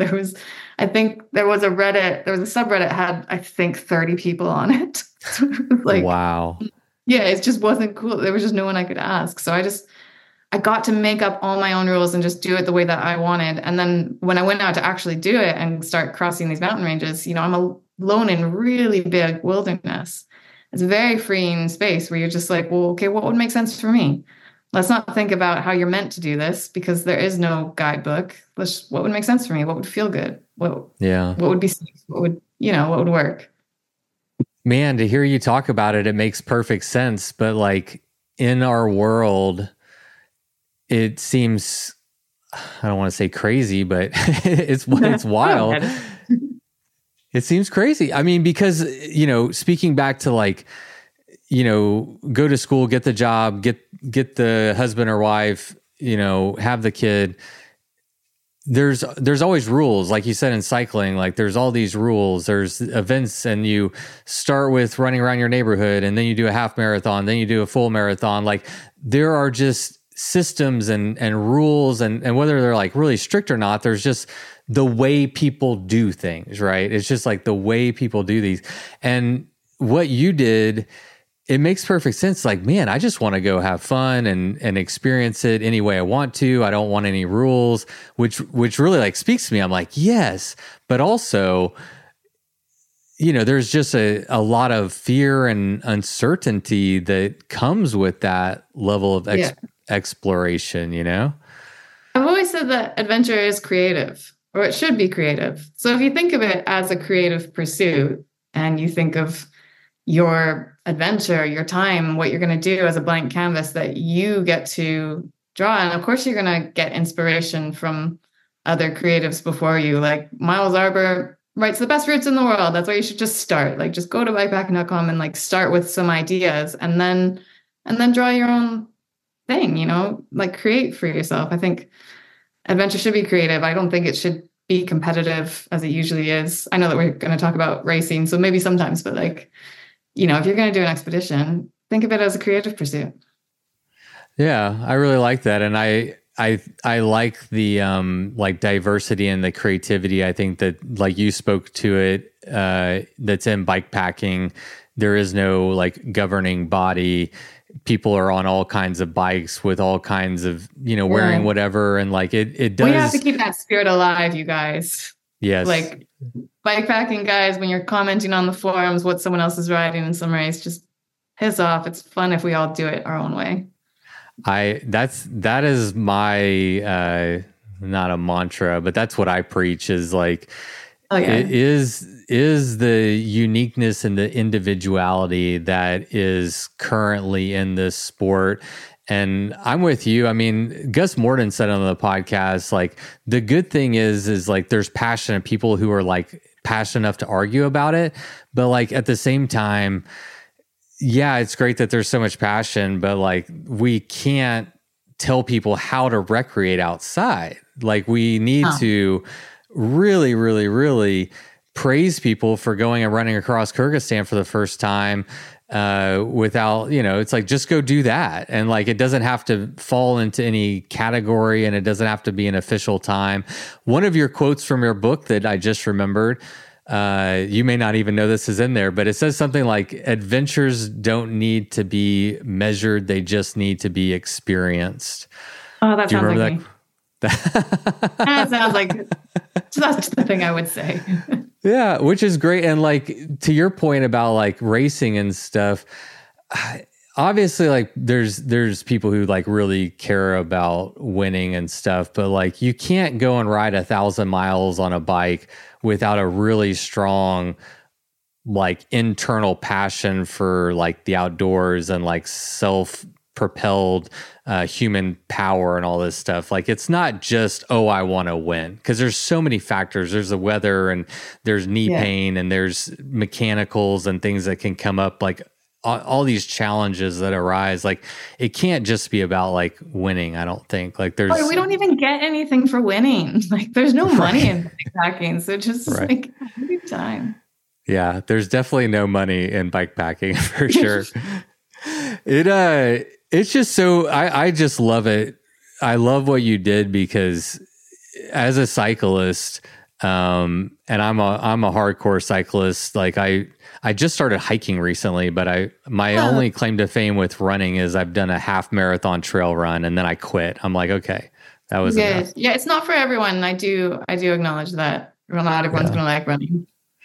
But the good thing, the thing that like I like about like cycling is narrow-minded, and like you have to, well, yeah, it's not narrow-minded, but it's just limited to roads and trails. Otherwise, you're just hiking your bike. But the really cool thing about what you did is that on foot, it's literally, I mean, you're just walking across a field or running across a field, and then swimming across a river, and then climbing a mountain. And there doesn't need to be any limitations other than like your own physical ability, which is just like a really, to me, like a mind-blowing concept. I'm like, oh, it's why I started hiking, because I'm like, oh, well, there's places bikes can't go that I want to get to. And I used to be like a problem. Like, if people are like, oh, let's go to this place, and I'm like, and they're like, let's do this. And I'm like, you didn't say bike one single time in that whole 5 sentences. I'm out. Yeah, I am out. Like, I can't listen. I'm not interested. And I'm trying to, I've been like shifting that perspective and like stretching out. It's fine. You know what you're about. You like your bike. I think it's fine. I do. But the world is big, and I want to experience it all. And like, it's the same thing as like travel is like, it's all good. And the thing is like the outdoor experience, immersion in nature, self-reliance, like all those things are what really like speak to me. And bikes just happen to be my favorite modality. But so with that said, like, I'm really unfamiliar with the sport of running, and I don't know how much of my audience is like tuned into like what you did, but can you break down, I mean, and even like fast packing is new, but like, what is fast packing as just like a baseline understanding for what it is you did? It's really the same as bikepacking without the bike and without any mechanicals. So your backpack is going to carry all the same stuff. I was in a lightweight bivvy most of the time, lightweight stove, some dehydrated, and then, no tools, because nothing's going to break except for your feet. Just duct tape for your feet. Just duct tape for the feet, my friends. Top advice. So it's basically that. And then again, no rules. Like, you want to go as lightweight as possible, and you want to move as fast as possible. And what that means for each individual can and should totally vary. So it's very much like bikepacking in that sense, that I think bikepackers differentiate themselves from bike touring, that they just say it's more about the ethos of traveling lighter and going faster and further and all those kind of things. And that's kind of fast packing versus long distance hiking, is we just try to pack lighter and we try to move faster. You run as much as you can, but there's obviously plenty of walking, especially when I'm involved. You took the question right out of my head. So when I was reading your book or listening to your book, That was one of the questions I had. Like, how much is she actually running? And I'm not trying to like throw shade, but just like 1,000 kilometers is a long time over, mountains and rivers and everything. Like, how much of it are you like running, and how much of it is like a fast walk? Say the uphills are all walked. No ultra runner runs up hills. Maybe Courtney does, but no one really. Yeah, if you walk up the hills, sprint down them, and then everything in between, you just, kind of just go with the body. And that was why I tried to kick off about not looking at my watch too much and worrying about what pace I was doing. Is, sometimes you run really well, sometimes it's speed walk, sometimes you feel absolutely miserable and you barely move. And I think those are the moments where I miss the bike the most, because the bike, in order to keep that thing upright, you have to keep going. Like, there's no, if you're fast packing and you get tired, you could just say, well, I'll just walk for a little bit. But like on your bike, you don't have that choice. You gotta keep moving. And I think that unless there's a downhill, then you get to coast. And the downhill, you get to like have a snack and sit back and enjoy some bumps. But it's quite different in that sense. You do get to manage your pace a lot easier. I would definitely walk. I would try to. I think it was more important to me always that I wanted to do these big days in terms of hours. So even though I could cover a bigger distance really fast if I just belted it and just ran really well, I think I preferred to just kind of have a big long day out in the mountains, because that's what makes me feel really good. So I would kind of try to move at a more sustainable pace, which would be obviously a lot slower, and take big walking breaks or swimming breaks even sometimes. No rules. You can do whatever you want. No rules. What were your goals for? Was it always going to be running across like 6 continents? Like, was that always the plan? Like, what were your goals with this huge project? So I just wanted to run across Kyrgyzstan. I found out about this country called Kyrgyzstan, and then I was really obsessed. I was living in Scotland then as well, and I love Scotland, but I miss the mountains. I miss the big proper mountains, and so it's kind of about a curiosity in myself that mountains are always where I felt at home, because home is never. I'm not used to having a physical home. I've traveled quite a lot in my life and moved around, and my parents are from different places, so we never were raised with a sense of physical home. But I always found that mountains give me that kind of peaceful feeling. So it was kind of a curiosity that I thought, what if I went to the Tian Shan Mountains, where I don't speak the language, where I don't know how to get around, where everything's completely different? Am I still going to feel that?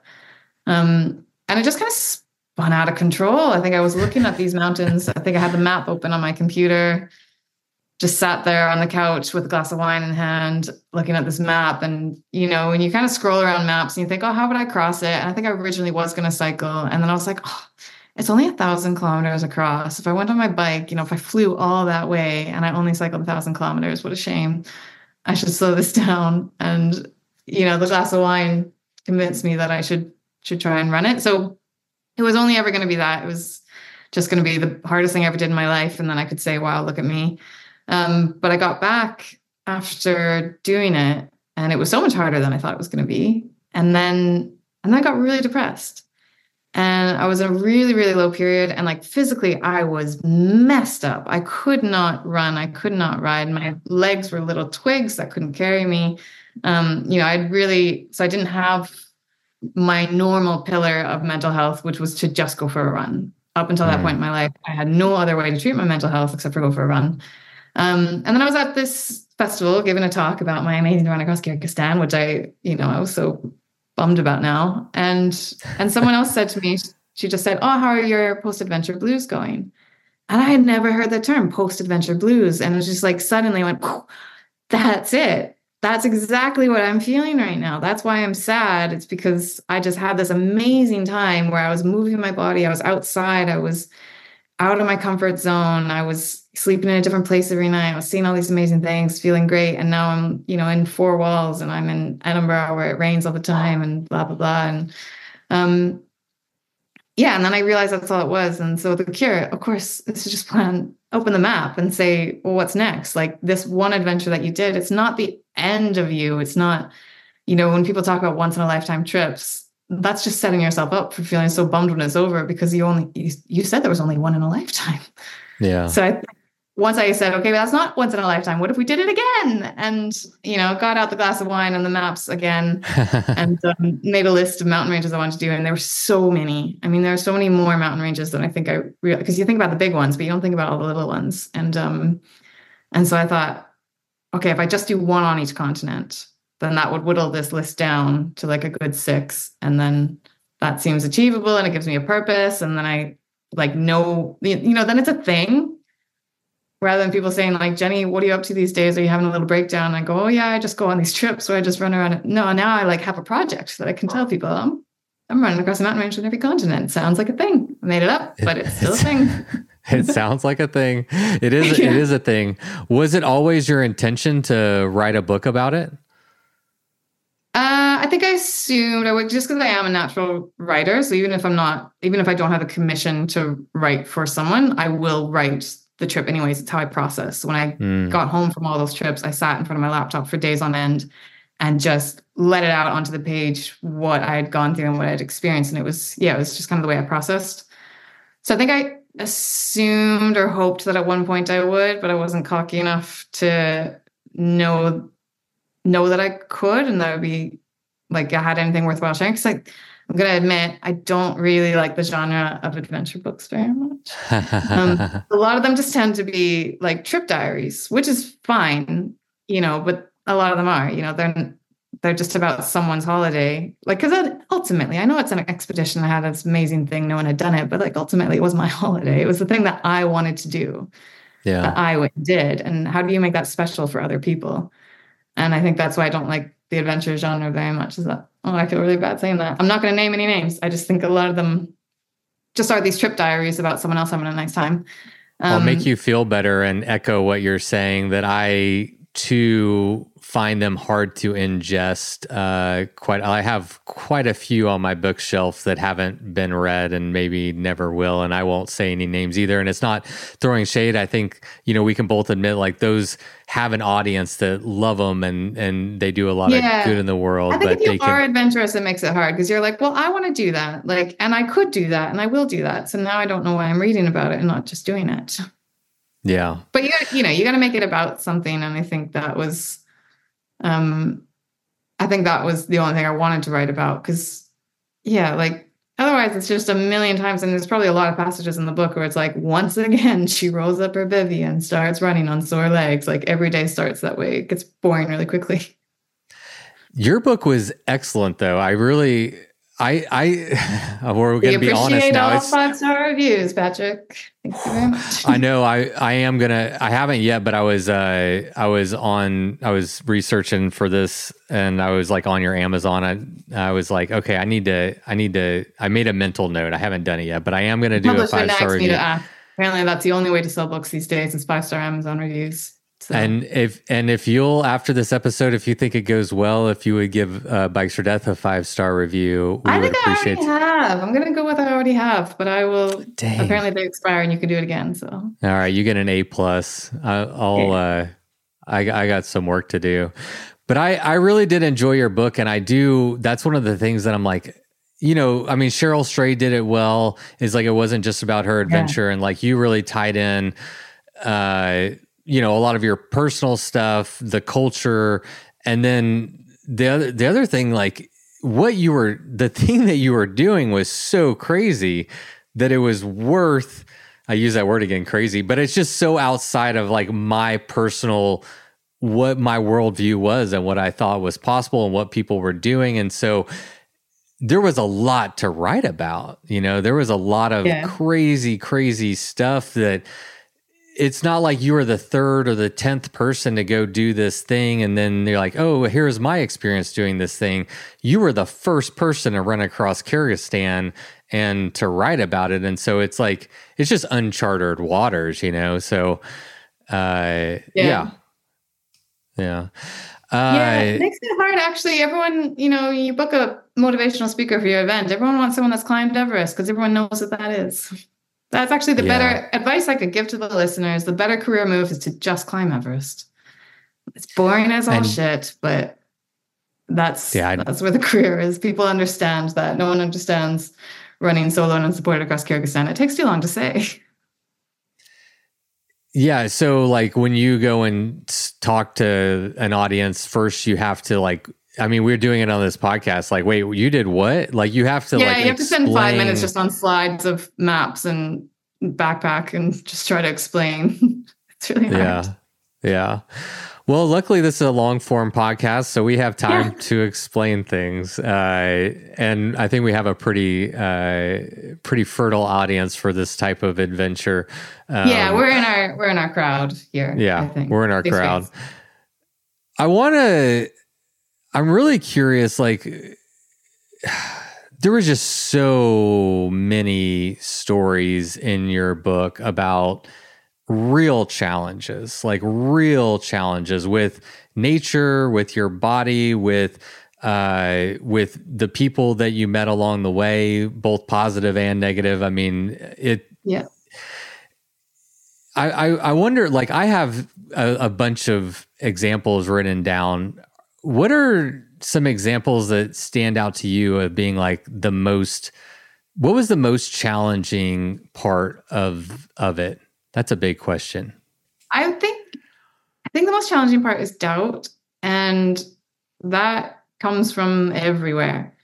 You know, when I started it, I didn't have that much doubt. I knew it would be really hard, but I was like, ultimately it's just running. And again, same with, my first ever adventure is like, it doesn't matter how long it takes me. Like I'll get there when I get there, right foot, left foot, it's fine. And then when I started telling people what I was going to do, there was just this wash of doubt on everyone's face, and people that I had just met or people that were really close to me really broke my heart so many times, telling me that I was being too much of a dreamer on this one. And it was right before I went, I was actually at an adventure festival in London, and a podcaster who I will not name said to me, she was like, "Oh, what are you doing for the rest of the summer?" I said, "Oh, I'm flying to Bishkek tomorrow. I'm going to run across Kyrgyzstan." And she literally said, "You know what? Some of the best stories come out of failure."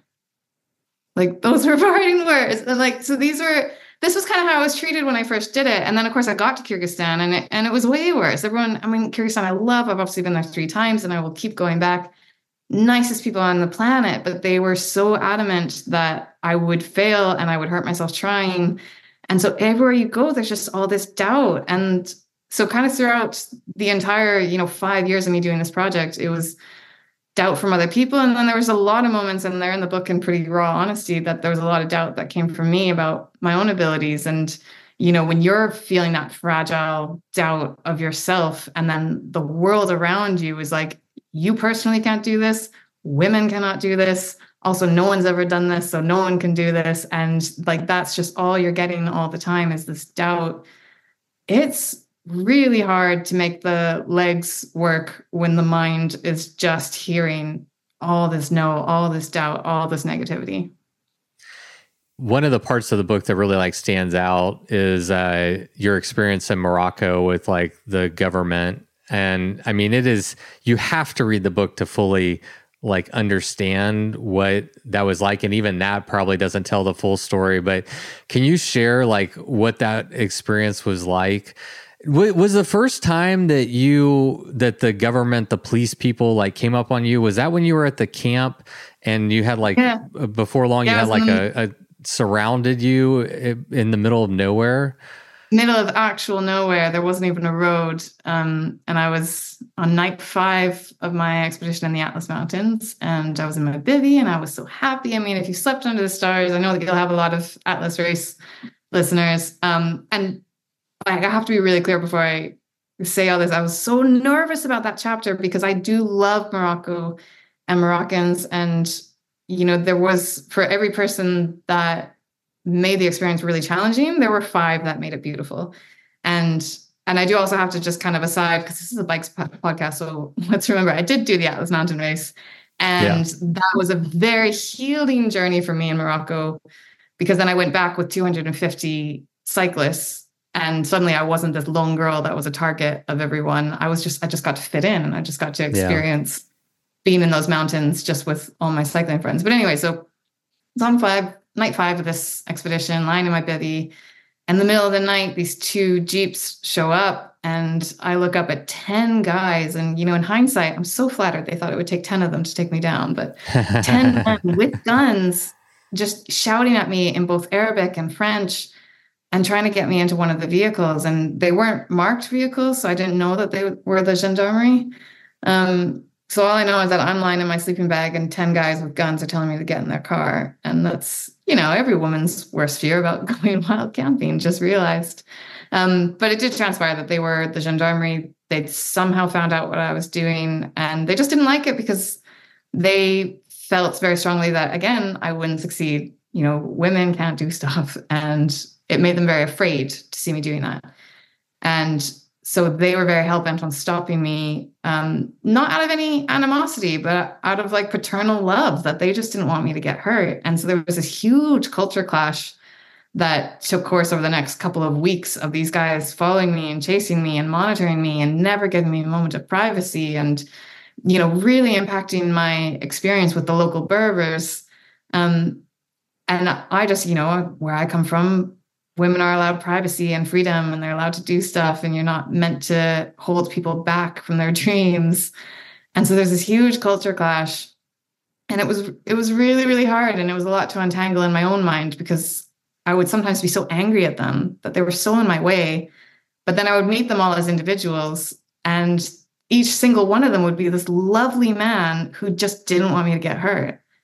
And the outcome was them very much ruining my experience and very much getting in my way and telling me all the time that I'm going to die, which, I didn't love. But it was a lot to figure out how to handle that one as a person.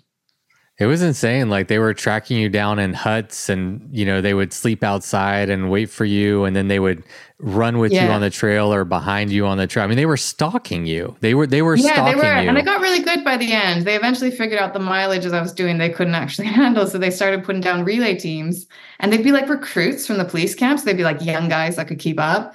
And it was amazing. I watched them. There was this one day, I remember it so well, because they had a really well executed relay team. Like, there was a support vehicle, and one man would run behind me for a long time until he was tired, and then the next man. But like, most of them were really disorganized. I had to give one of them my water once, and I was so pissed off. It was like, don't follow me into the desert if you don't know how to run out here. Like, it was, and let's not beat around the bush. There are legitimate concerns. Like, North Africa is one of the worst places on the world to be a woman. It is a really hard place.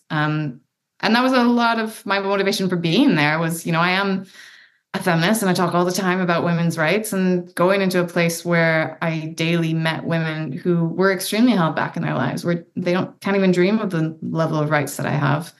And when the police weren't around, I did have some really uncomfortable experiences with the men. And I know that women who have raced the AMR, the race director does give everyone my email address if they ever want to talk to me about that. But, things do happen. It's not easy. It's not amazing.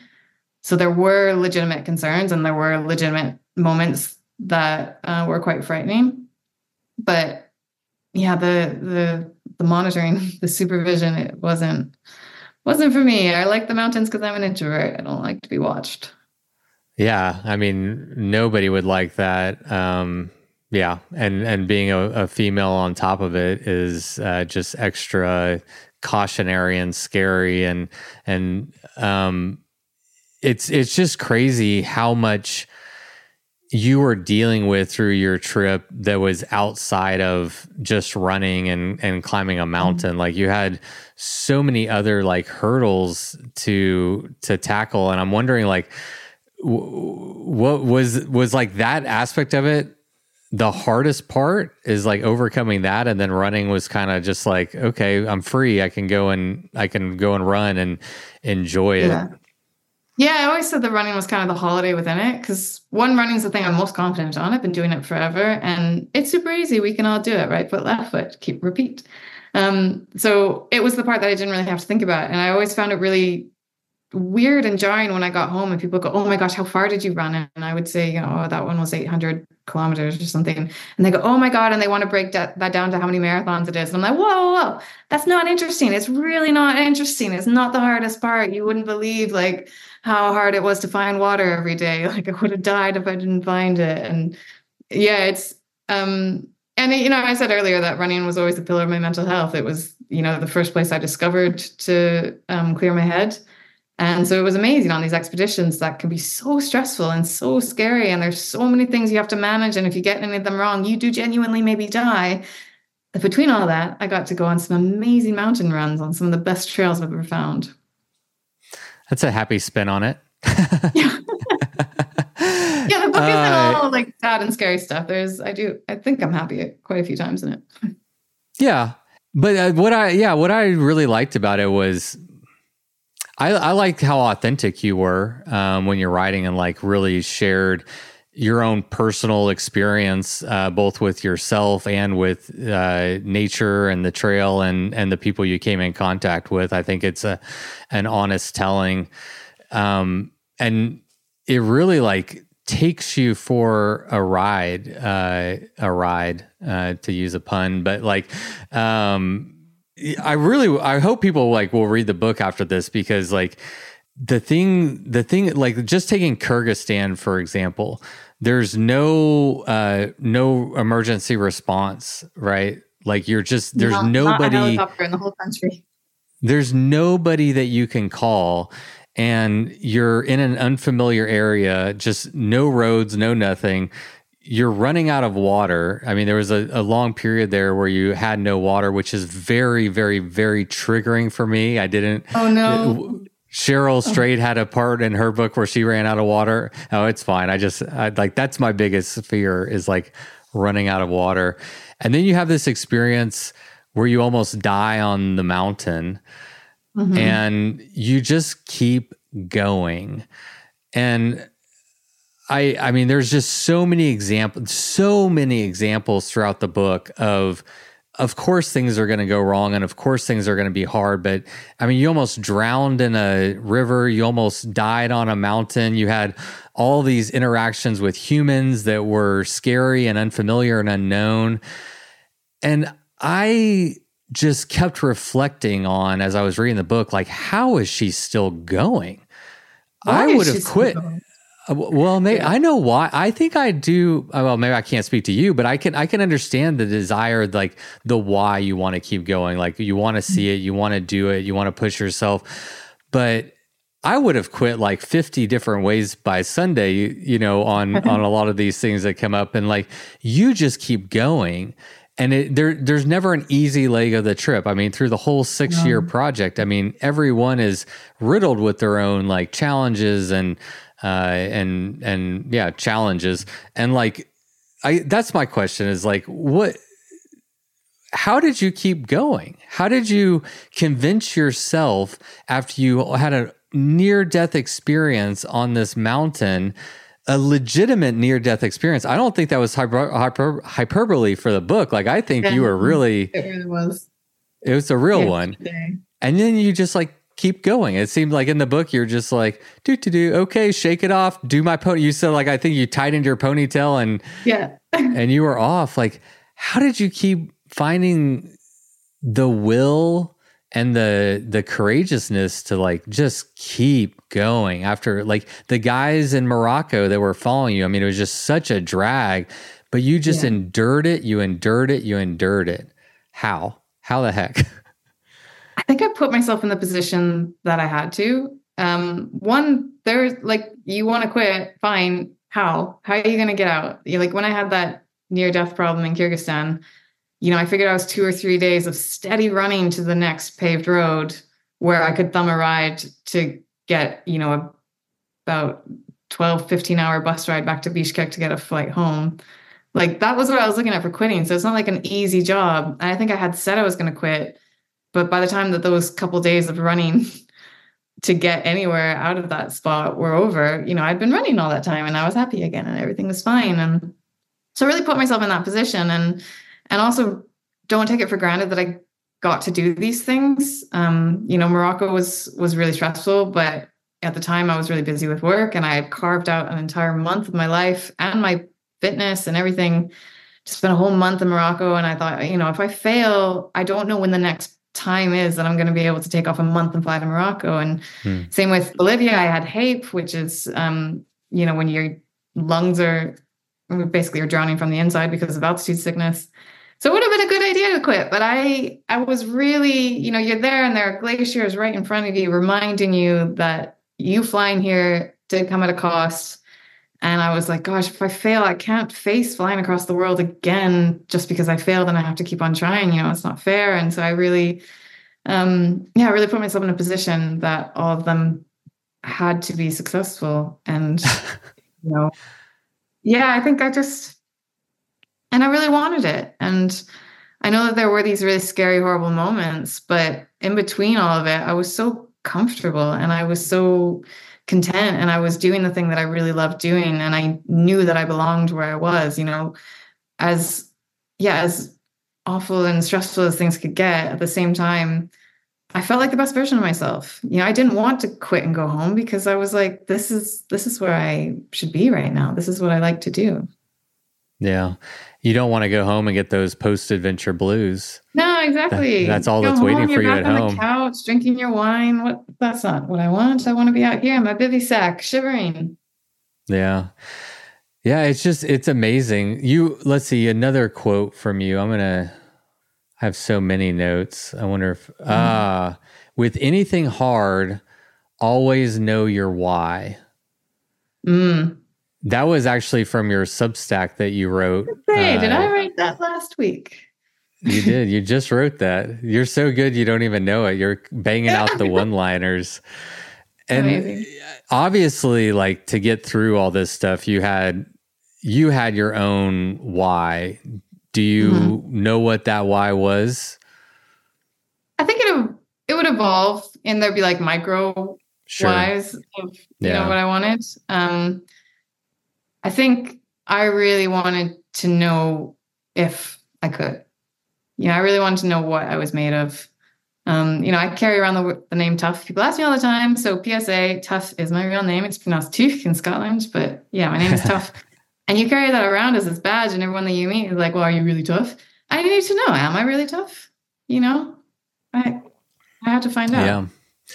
I was recording a segment for the podcast, like a patron episode, and I said this, like, in the last year and a half, I've lost 25 pounds. I've just been through changed my relationship with alcohol, get off SSRIs. I've just been through this huge shift and transformation. Right.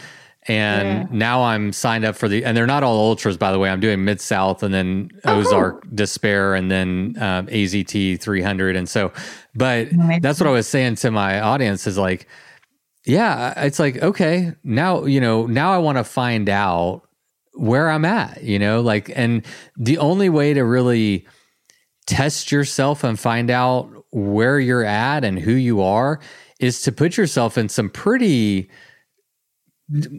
put yourself in a situation that's where you have to rely on yourself.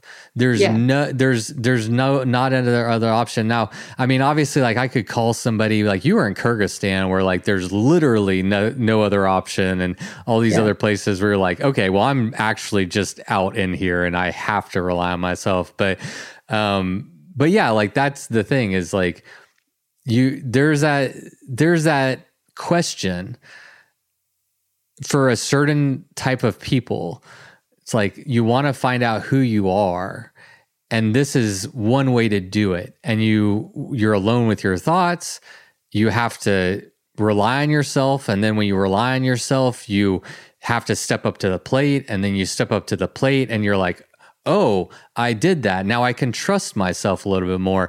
And it's through that process that we grow, I guess. It's really... Exactly. I've always talked about your comfort zone being a fluid line, that, what you're comfortable with right now, where your comfort zone is, that's not fixed. You can meet the edge of that. And every time that you meet the edge of it, you push it back. And then, you push it back and back and back over all these things that you do in your life. And then more of the world is available to you because you've got this really expanded comfort zone. You're just, like you say, you trust yourself more. And that's that's such a good thing. And you carry that in your life. That's not just a cycling thing that is just in this one niche world. Like that's about who you are and the type of relationships you get into and what you do with your work and your creativity. Like it carries through your whole life. So yeah, I think it's really valuable for people to test themselves this way and find out what they're made of. Yeah, I love that. I talk about that, about how, you kind of like, you learn to trust yourself or rely on yourself and you realize how capable you are.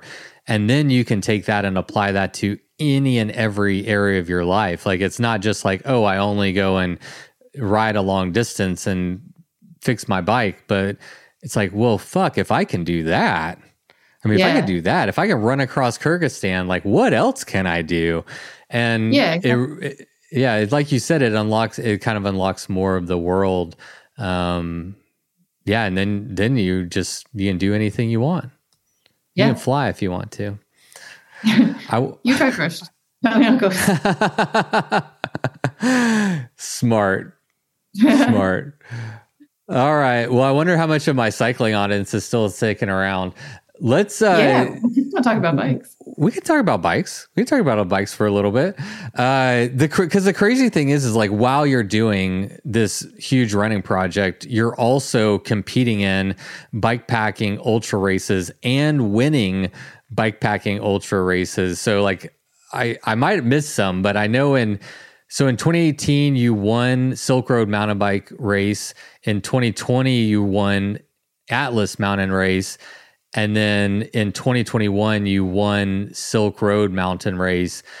And so like while you were, you'd go ride Kyrgyzstan and then you would go back 2 years later or so, and then you would run and then you would go back and ride it. And so you were getting this, not only are you doing like these crazy, I keep saying crazy, but these like really big expedition runs.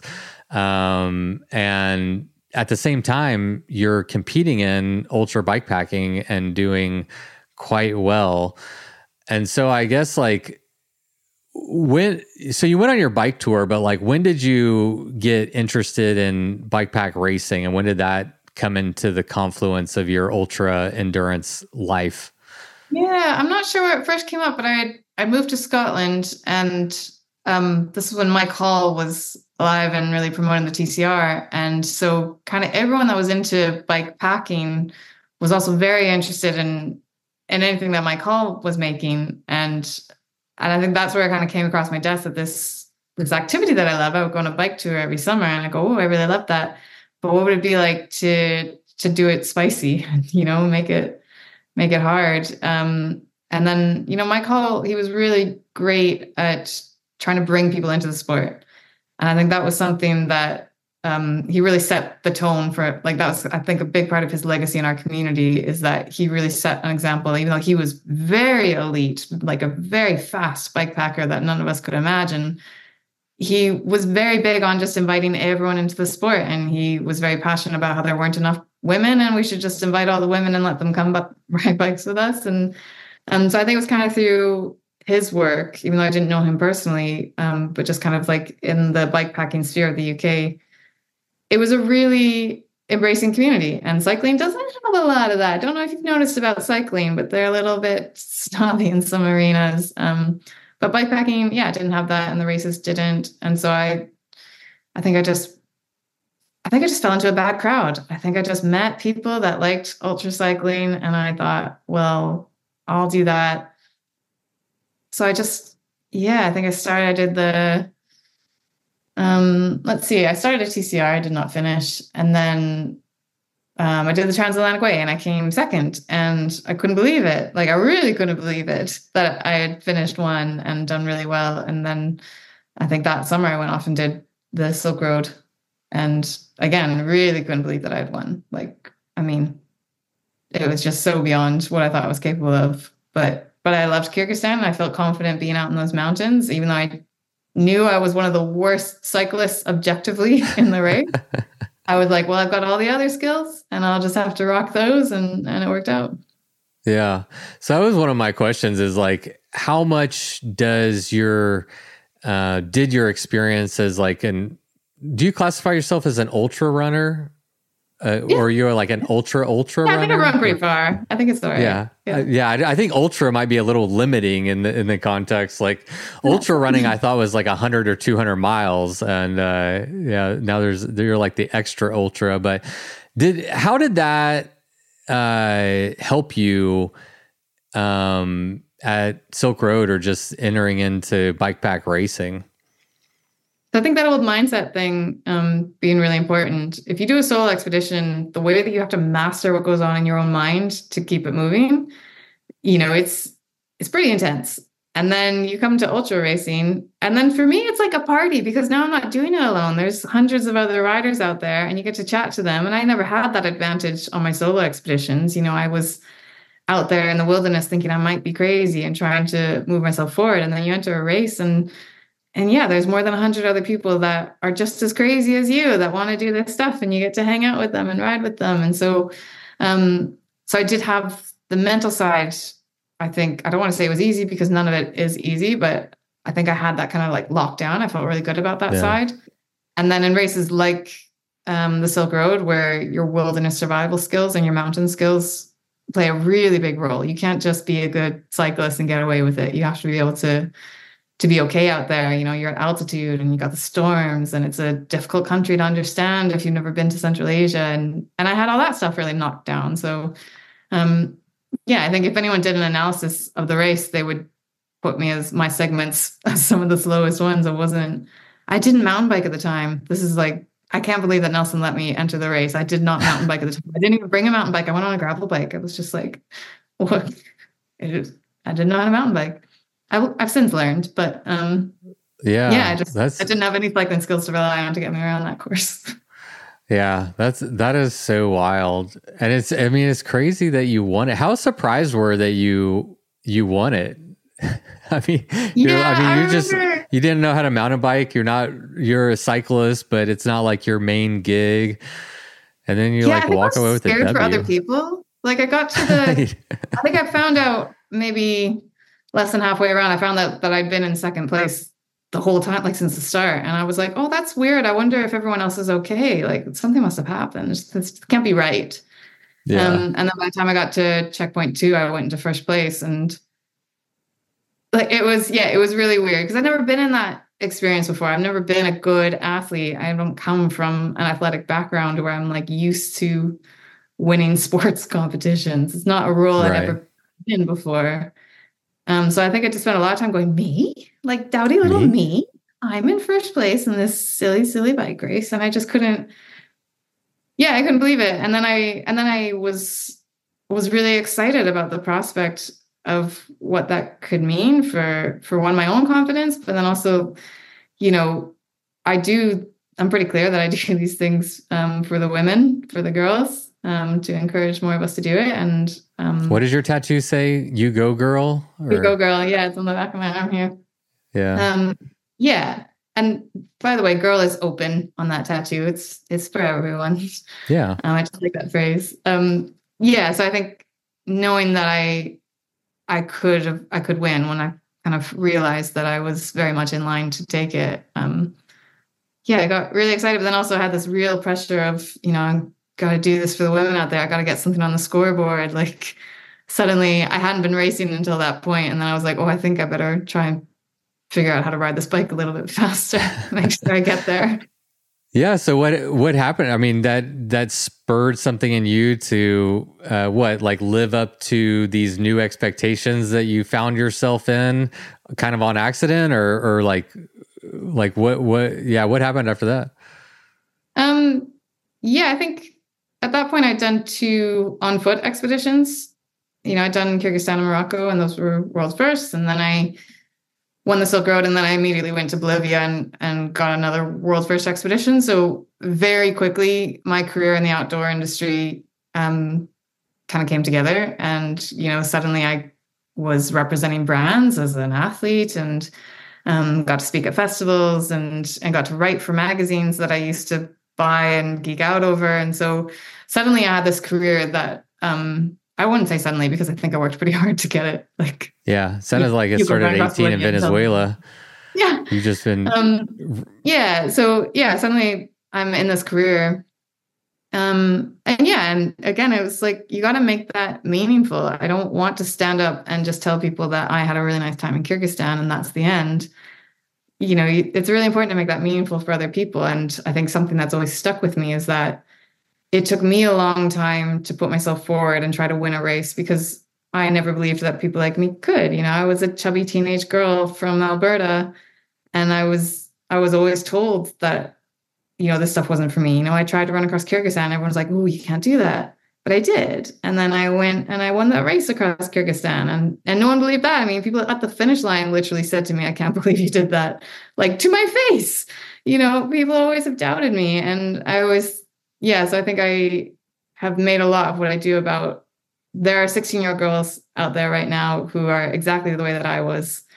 And you know, they might love the outdoors, but they might not think that they belong here. They might love bikes, but they think they'll be laughed out of the place because, you know, they don't have the right body type or whatever it is. And so I try to make what I do worthwhile for them, to make sure that everyone knows that, you know, you do belong here and that you should do this stuff. And it's really exciting and it's really hard, but you'll grow so much. And yeah, that's kind of been my focus ever since. I've gone on a real tangent here. Am I doing all right? No, you're doing great. I love this.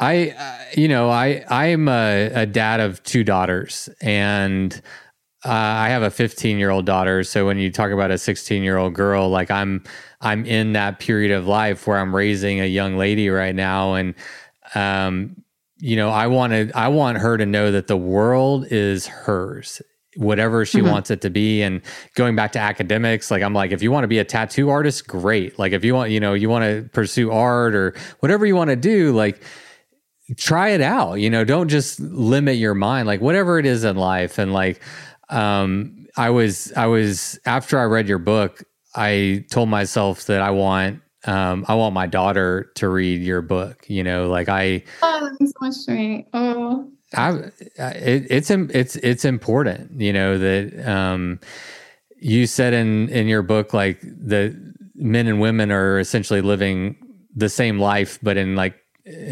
different experiences of the same life. And it's true. And your book is a really good example of the additional challenges that, you know, even like well-meaning people, like dudes would be like, one guy was like, "Are you out here by yourself?" And you said back to him, you're like, "Are you out here by yourself?" You know, like it's just so, it's so, patronizing, you know, to, you know, and it's not, and then there's like real threats, and it's, you know, it's something that as a father of 2 girls that I want them to realize that they can do whatever they want. And I wonder if you find that, like, it seems to me, and it's something that I really like about endurance sports, is like I said earlier, it's like an equalizer where you see men and women competing more equally.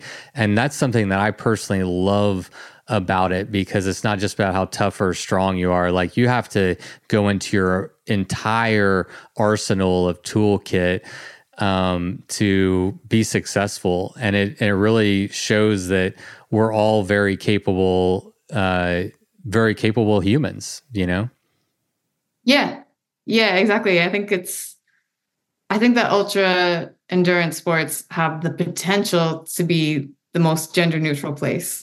And I don't think that, like, you know, I think we should be very gender inclusive. I think, you know, we shouldn't need those labels. I think we still do in some places, but, you know, that comment about that guy who said, "Oh my God, you're alone." He was alone. I was DMing Mel Webb the other night, and she's just come back from the Atlas.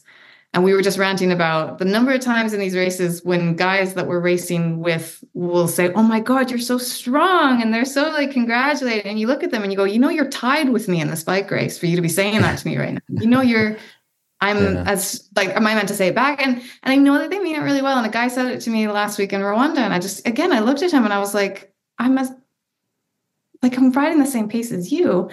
I just want to say, guys, stop being surprised to see us. Like, it's really nice. It's really, really lovely when guys are so welcoming and they're so congratulating and they're so encouraging the way they are. I really love our community. I think the guys are always really, really kind to us, but stop being fucking surprised that we're there. Yeah. Yeah. Stop being surprised, you dumbasses. Yeah. And then don't tell me that I'm running the wrong gear ratio. I don't care. Stop talking about And it. stop mansplaining too. Yeah, exactly. Dude, it's really interesting, like being a podcast host, just a little tangent here, but like one thing that it's just like my own personal study, but there's been so many women who I've asked to like come on the podcast that the answers are always the same or similar. It's like, oh, I'm not qualified. There's somebody better that could speak to this. Like, you know, I don't feel confident, you know, and that's fine. Like I'm not throwing shade, but like on the inverse, on the other side of the table, men are beating down my fucking door to come on the podcast. And like men just are like, have this like, we fucking know everything and we're going to tell you about it thing. And there's a distinct that no one wants to hear from them. They're really happy to do it. And I do think it's a big factor in why we don't see as many women at the races. Cause you know, I speak to these women all the time. I try really hard to respond to every woman who DMs me or emails me about entering the races. And they always say things to me like, I'd really love to do the Silk Road. I'm thinking 2026 is the year. And I'm like, girl, just go. Like, you're never going to be ready. And this is why apparently also the scratch rate between men and women are far less likely to scratch out of races. And I think it's because they hold themselves back for years until they finally let themselves believe that they can do it. So they fucking can when they finally do. Whereas the guys are a lot more willing to say, like, let's find out, let's fuck around and let's find out. Yeah. And just sign up, which is great. And we need more of that energy. And we need, women, stop holding yourselves back. Like, we gotta get our voices out there. Yeah, I love that. And you're definitely championing that, which I think is huge. And I hope through my platform, I do a decent job of showcasing everybody who's doing amazing things. And I would say it stands out as a cycling podcast in that there are frequent female guests. So kudos to you. It's not a lot. I want there to be more of them. So women, here's my call to women. If I holler at you for an episode, step up, man. Like, say yes. The thing about it is like, everybody's experience is relatable to so many people, you know, like we're always and I'm this way, we all are, but we're kind of like sheltered and we're like, oh, I don't know if, you know, this is good enough or whatever. But like, we're just people connecting to other people, and everybody understands like whether we can connect to like a direct, like exactly the experience you're going through, maybe not, but we understand what challenges are. We understand what like the human and life experiences. And so I feel like everybody's story is relatable. And the more voices we add to that, like let me finish my thought. The more voices we add to that, like the better we all are and the more we can like progress together. And I'm speaking to myself because like one of the reasons I host a podcast is because like one of my struggles in life has been like anxiety, not like anxiety, really bad anxiety that's been like life altering and paralyzing and you know, just hard. And through podcast and like long form conversations and just listening to other people who are also imperfect and who also have their own struggles and their own challenges is one of the things that's like genuinely helped me to be more like vocal and be more like okay with just being me, because I'm like, oh, there's other people that are also, you know, going through hard things. And so like, yeah, I think everybody's experience is just so valuable. And I'm going on a tangent now. Oh, I love it. I love it. You're on such a good tangent. Don't stop. I'm okay. I won't stop. I also like, that was my message to the women. Like I think everybody's experience is valuable. And one of my goals for the platform is to showcase women. I was raised by a very strong mother, like just a force of nature. And I'm raising 2 daughters, and like, I'm pro women, like 100%, you know, good man. But there's a difference between like the genders, and I think it's so important when women like stand up and they're vocal and they are a representation matters, right? It's like, oh, okay, I can do that too, right? The same way I look at podcasts, I'm like, oh, other people are weird and they've got their issues and it makes me feel better about being me. Like we all kind of relate and kind of go through like other people's experiences.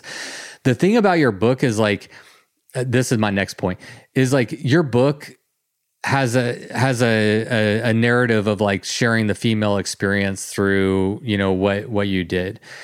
And I think, like I said, I want my daughter to read it. I want to share that book with her and have her read it. But the other thing I wanted to say is I want men to read your book. Like I think men could probably have the most to learn and to grow from like that experience of like what it's like to be a woman. And like that would help internalize and like expand on your topic of men. Don't be so surprised when you see us out there. Just be like, hey, how's it going? You know, nice to meet you. Yeah. Where are you from? Actually, don't ask you where you're from. I know you don't like that question because you. No, it's I do find it such a shame that women's writing in the adventure sphere get put under the genre of women's writing, not adventure writing. And so men will typically not read or find my book. And I've had so many men like at races or at events say, oh, my wife loved your book. And I'm always like, oh, did you not think you would relate to it? Just like, I only mentioned my period once, you guys. Like, it's not that bad. Like, yeah, really, it's a book that men could, I swear they could read it if they want to. But yeah, at least, yeah, they say my wife loved your book. And I go, ha, I'm in your house. I'm in there. I'll champion that and echo. I think, not just my book. Sorry. I'm not a narcissist, not just my book. I mean, just read a woman's book. Yeah. A woman's book. Open your mind, guys. It is your podcast, so it's okay. Mine, but it could be another woman. Any woman, read her book. Read Cheryl Strayed's book. But read Cheryl Strayed. She's a much better writer. Start there. It is a good progression. I won't say start there because it's better, but like it is a good like entryway. It's like a starting point for, and then like your story kind of is the ultra version of like what she did. But oh shit, what was I gonna say? Oh, just to like, yeah, your adventure is relatable to everybody, gender aside. Like as a man, I don't know why that fucking matters, but like I'm like, holy shit, she's doing hard things. Doesn't matter what her gender is. Like that's fucking gnarly. But also like the other part of that is it was informative. Maybe it did inform me to a larger degree of some of the additional challenges that women face. I think Cheryl Strayed. Do you remember the one in her book where like the two hunters came in up to her when she was like in the middle of the woods and they were really speaking inappropriate, like just like hitting on her. And like, it's just two dudes in the middle of the woods and no one around. And in the book, she says that she hiked as far as she could, like getting away from these guys. Like once they kind of like separated, she like packed up camp and just hiked and hiked and hiked and hiked and hiked. And she said, I hiked until I couldn't hike anymore. And then I ran.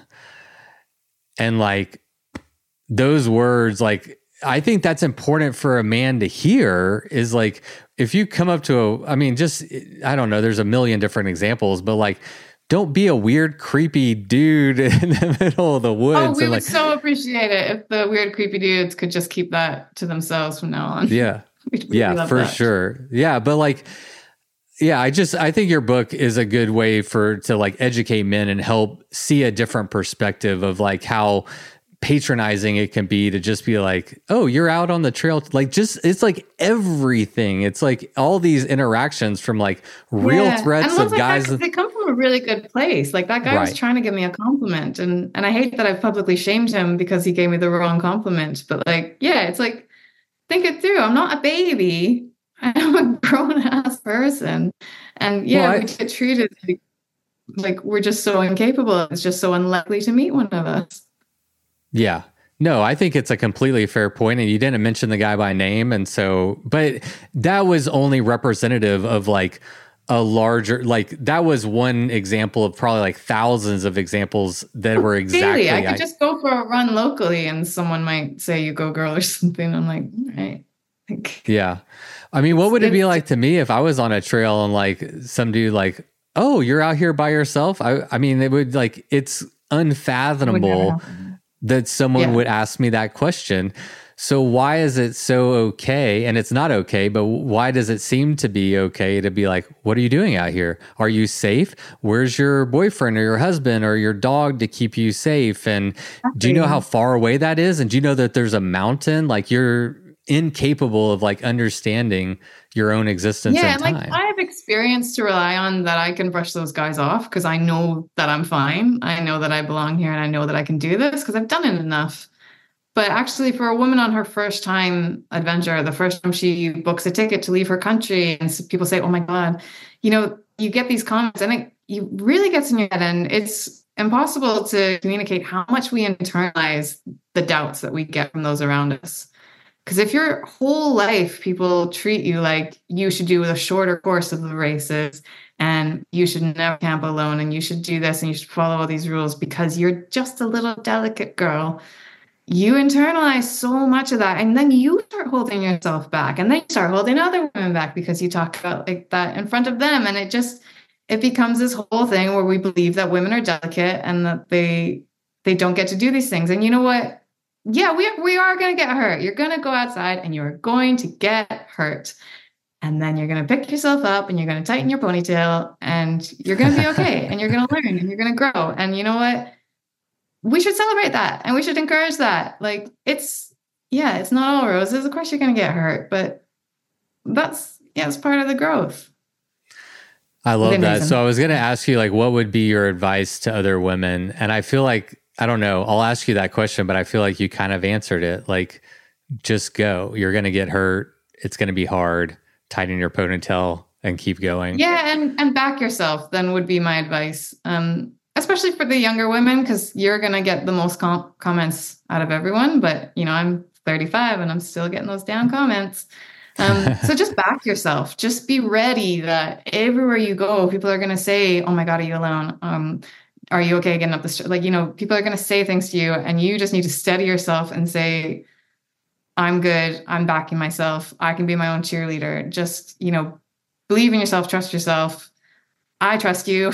I believe in you. You can say it in my accent if it helps you. But yeah, just back yourself when you go out into the world because you're gonna hear the doubt. It's a real shitty thing, but you're gonna hear it. So just be ready to brush it off. Yeah. I think that is great advice. That's the first time I've got that advice on the podcast. So I think that's gold right there. And you not only are offering that advice, but you're an example of it. Like you're doing that. Like in your book, there's so many times where you like, I mean, I felt exhausted just reading your book. I mean, really, I'm just that's a bad review. No, but no, I was like there. No, it's a good review. I was there with you. Like I felt exhausted by all of the people that were like, you know how far that is. No, you can't do that. It's going to take you long. But the part of that like I wanted to touch on is like, you were your own advocate through the whole thing. You're like, nope. I'm good. I know what I'm doing. I'm faster than you think. How the fuck do you think I got here? I've been doing this for 500 kilometers or whatever. And like when those guys were surrounding you and you were in your tent and they were trying to get you to go, you said in your book, you didn't even stand up. You just like stayed in your sleeping bag. You were like protesting. You're like, I am not going anywhere. I am staying right here. And it's exhausting. Like I feel it sucks, right? Like that's what we need to get over is like, is all of that bullshit so that you can just go and run or ride your bike and not have to deal with the exhaustiveness of just this continual dialogue that's just like always there, Yeah. Yeah, it's so true. It's exhausting. It's a whole other thing that we just have to carry with us when we do stuff. And it would be amazing if we could stop. It'd be amazing if we could just end the patriarchy. Well, you're moving the needle forward. So, and hopefully this podcast moves it a little bit more. Hell yeah. All right. Man, we are chatty. This is good stuff. I want to ask you a question. How are you doing on time, by the way? Yeah, I'm fine because it's evening here. So we'll wrap it up here pretty soon. I have lived I've been saying this for a while, that ultra endurance, self-supported bike pack racing is the hardest endurance sport on the planet. And then I read your book and I'm like, oh shit, I really didn't know that this was a thing. I'd never heard of this before. And so I'd like to get your opinion as a person who, because the cool thing is, again, you ran in Kyrgyzstan and then you rode your bike in Kyrgyzstan. I think you ran in Atlas in Morocco before you rode your bike in Morocco. So you have you can really kind of compare notes, and obviously they're kind of different things, but what's harder? I am super curious. What is the harder endurance sport? Ooh, that's really difficult. That's a difficult You're the question. only one in the world that can answer this question. Yeah, I've done the research. You know what? They're both hard in really unique ways. What sucks about one is great about the other kind of thing. And I think that's why I do both. So, cycling so much faster. And that means that you don't run out of water because you'll get to the next river way faster and the next resupply. So that makes it really nice, but then suddenly your fucking bike breaks and you're dealing with the mechanical, and then you really wish that you were running again where you have that freedom. So they are completely different. If I have to give you an answer, I would say running can be obviously a lot harder on your body. I think that's why a lot of people cycle, is because they hurt their bodies running.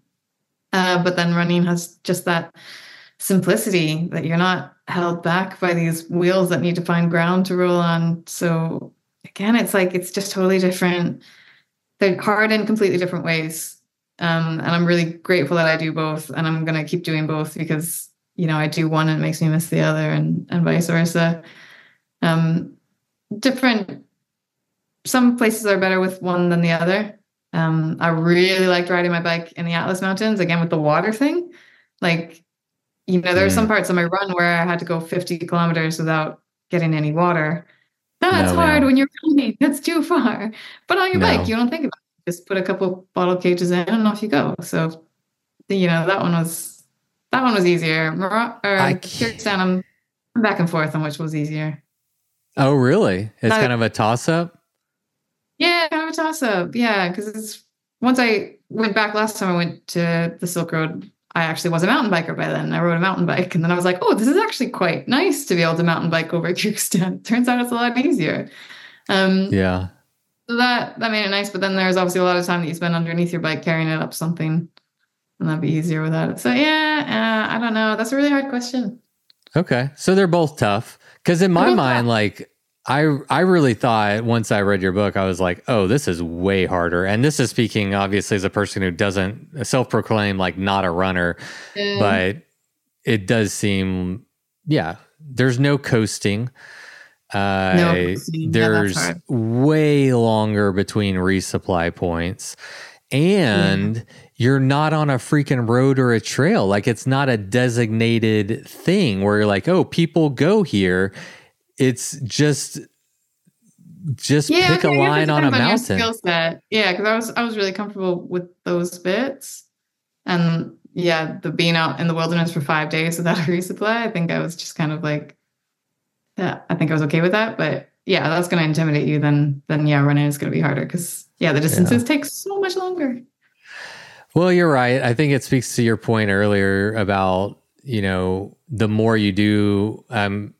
Butchering this paraphrase, but essentially the more you do, the more you grow, and the more capable you are, and your comfort zone expands. And so your comfort zone is just expanded to where, doing those 5 days without resupply is within a comfort zone. Alex Honnold climbing El Capitan without a rope, he says, is within his comfort zone.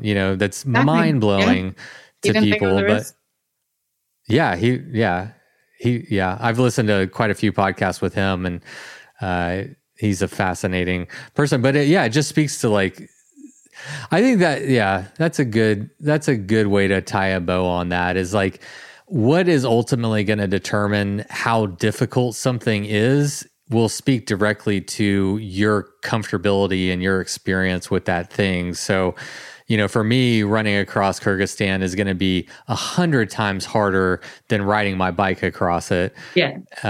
But if you're a runner coming into cycling, it might be like, oh, there's no way. I mean, I don't even know how to fix a flat. I don't know what PSI I should be at. Like, I don't know about gears, so I think you got a good answer. Okay. Good. What about another thing I've always been interested about? I feel like cycling is a little bit safer in that you're moving through the world at a different speed than everybody else. So like if you're running, I guess you're like a little bit faster than them, but you're kind of like in the mix of like pedestrian traffic, and you're like more, there's not this like object that's kind of like separating me from you. Like you're going slower than cars, but faster than people. And so you can kind of just like float through space and time, and it feels like it kind of insulates you. So I was wondering if you could like speak to, does cycling feel safer to you than running? Yeah. It's interesting. I've never spoken to anyone about that, but you've put it really well. I do feel like, I do feel more vulnerable without my bike. The bike, it's this big metal thing that's carrying all your stuff, and like you can sprint away on it a lot faster. And, and it feels like a companion at times as well, doesn't it? I do feel a little bit more confident with my bike usually. I think you nailed it. Okay. I'm not a runner, but when I was reading your book, that was one of the thing that like stood out to me as well. All right. Bikepacking racing career. You just, and now you wrote a really good piece on your Substack about your it's been 2.5 years since you've done an ultra. So you wrote a big piece, or not a big piece, but you wrote a piece for your Substack, talking about why you've been away from the sport. That's really good. Where do you think you go now? Like, are you getting back into, what? I mean, you just did race around Rwanda. You finished it in third place. And I know that like you just wanted to finish, like you weren't necessarily gunning for like the top prize or the hat. Don't you get a hat if you come in first on that? Oh, that's Kyrgyzstan. Yeah. You don't get a hat for race around Rwanda. What do you get if you win? I don't know. I didn't win. I have no idea. You get nothing for third. That's on par or far for bikepacking racing. Yeah. But what's next for you? Like where do you think you go from here in your athletic career? So I'm going to race quite a lot this year, both on foot and on bike. And a lot of that is through the soul searching that I did over that 2.5 years of recovery. Finding out that I do love this sport and I don't want to lose it. And the thing that I love the most about it is the community. And that comes from going to these events. And, I'd love to do some more events that aren't super competitive. And I'm going to do a few rallies this year as well.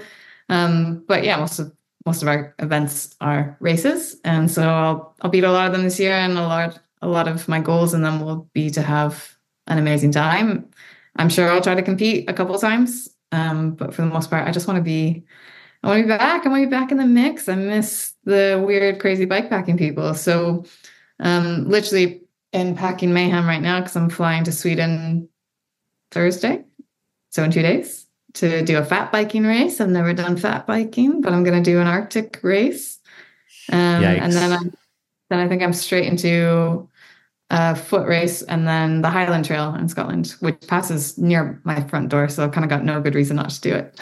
Oh, you're doing the HT 550, Highland Trail 550. Oh, that's exciting. That's one that's on my bucket list. It just looks like an idyllic place to go ride.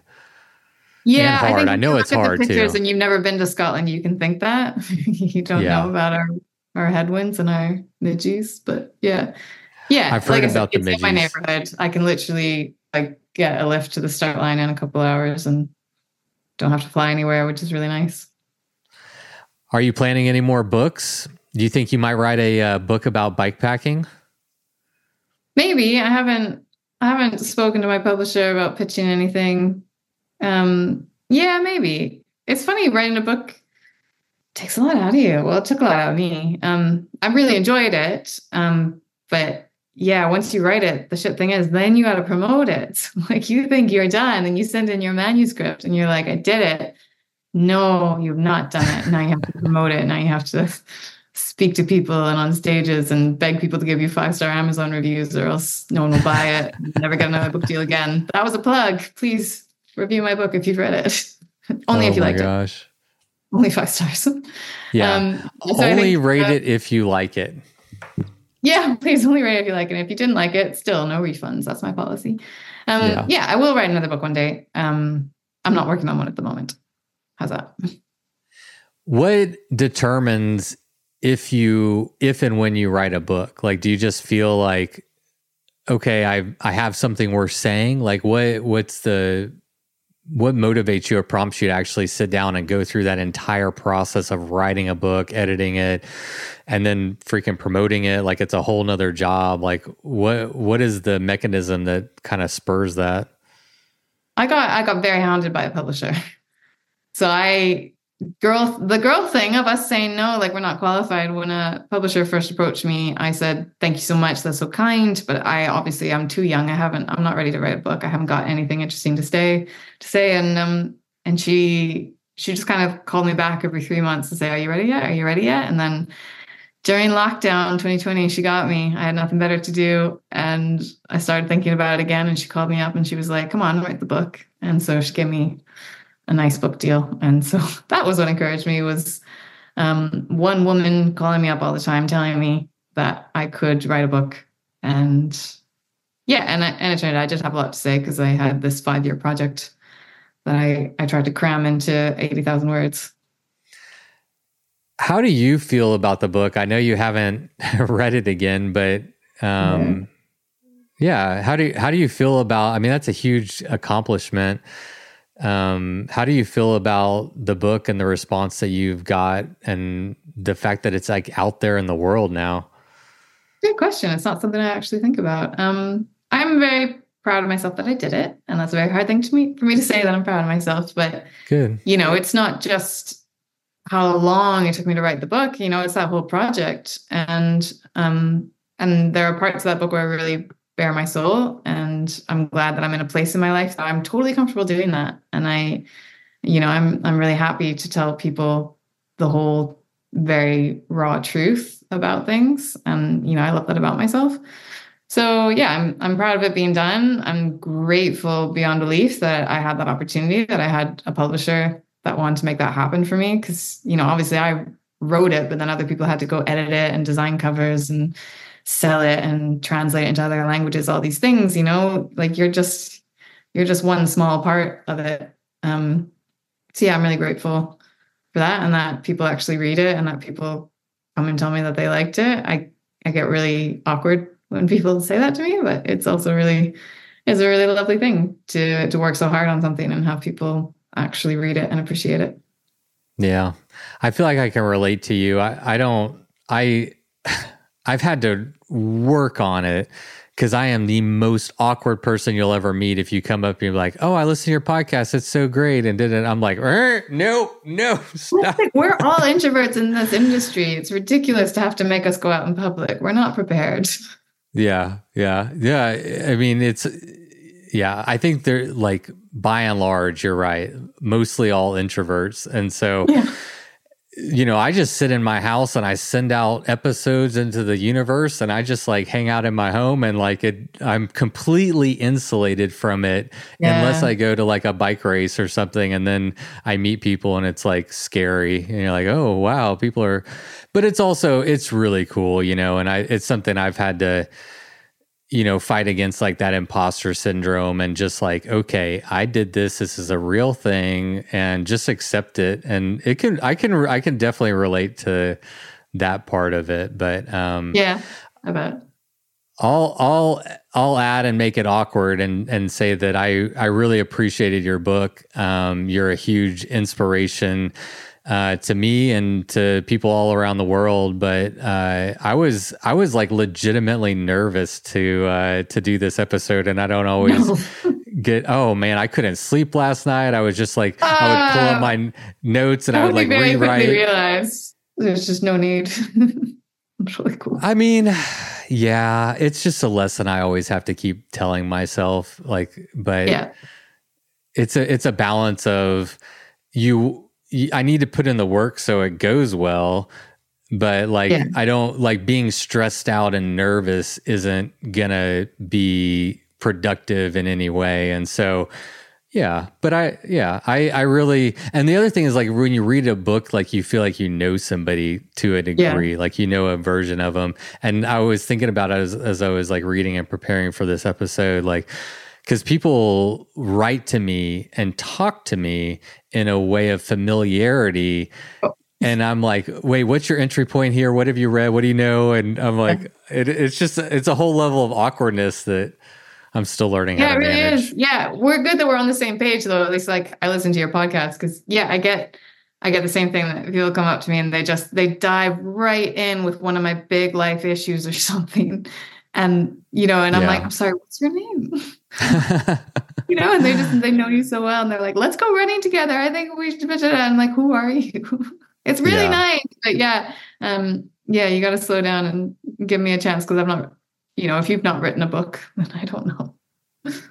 Yeah, no, exactly. It's unfair. When I started dating Natalie, I told her it's unfair. Like you need to write a book, you need to produce a podcast or something because you like have to go get to know her. Oh my gosh. Yeah, I had to do the work. Like what the heck? Traditional way. Well, Jenny Tough, it's been an absolute pleasure. I covered about 10% of my notes, but hopefully you'll come back on the podcast again one day and we can keep talking. You've done the editing and you think, I would love it if you would invite me back. Oh, I'd love to have you. It's been an absolute pleasure. Thanks for letting me take up so much of your time. I was like, we'll do it in like an hour and a half, but 2.5 hours later, here we are.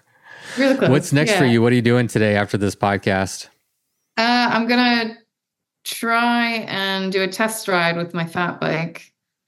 And then pack it into a bag so I can fly and go race. Yeah. So first test ride with all of your, like a loaded fat bike. This will be like your first test ride with it? Yeah. And then flying out to Sweden to go race into it. The bike box. Yeah. Yeah, that's the plan. I love it. Well, good luck on Sweden and all of the other adventures. We'll catch up with you another time. Yeah, amazing. Thanks, Patrick. Thanks, Jenny. Have a good day. You too. See ya. All right. Bye-bye. All right, everyone. Thank you so much for being here. And thanks again to Jenny Tough for coming on the podcast. And good luck, Jenny, on your first fat biking race. That sounds cold. And I'm glad that it's you and not me out there. But I hope you have a good race. And next week's episode has already been recorded. It's going to be with John Schilling, who's the current race director for the AZT. As many of you know, I'm going to be attempting the AZT 300 in April, and I am inviting people to join. So if you're interested in lining up and doing kind of an unofficial group start of the AZT and potentially riding together or riding past each other, I'll probably be in the back of the pack, but who knows? I might see you out there on the trail. You can find out more at bikesfordeath.com under the events tab. I have some information there that'll link to registration. Of course, it is absolutely free to come and ride. There's no fee to do this unofficial group start, but registering just lets me know you're coming, and so we can plan on it. And we also have like a Facebook group going where we're working through logistics and answering questions. And so if that sounds like a good time and you want to join us, we would love some company out there on the AZT. So that episode for next week is somewhat of an opportunity for me to ask some questions to John, the man himself. But also that episode is just going to be a great introduction to the AZT for anyone who's interested in that route or potentially doing it one day. And that's all we got for you this week. If you've enjoyed today's episode, please consider supporting our work. Great way to do that is by signing up as a sustaining member over at patreon.com/bikesfordeath. Another great way is to take advantage of all of our affiliate links. We have them all available at bikesfordeath.com under the affiliate links section. We have a lot of affiliates in the outdoor industry, and every time you use one of those links, Bikes for Death gets a little clinky clink in our bank account, and that helps support the show directly. So if you can, those are some great ways to help out. But mostly, I want to thank you just for being here. It is always a pleasure. And until next week, you know what to do. Go ride your damn bike. It was the middle of the night. You grabbed your knife and you held it tight. The sounds of beasts kept you awake. The sounds they made kept you afraid. In the morning, you packed your bike. Memories forgotten from the previous night. You rode faster than ever before. Was it your imagination or merely folklore? Fear turned into strength as you pushed further. Every pedal stroke stronger and firmer. Your bike feels weightless, your legs aren't tired. You think to yourself, just a few more miles. Bikes.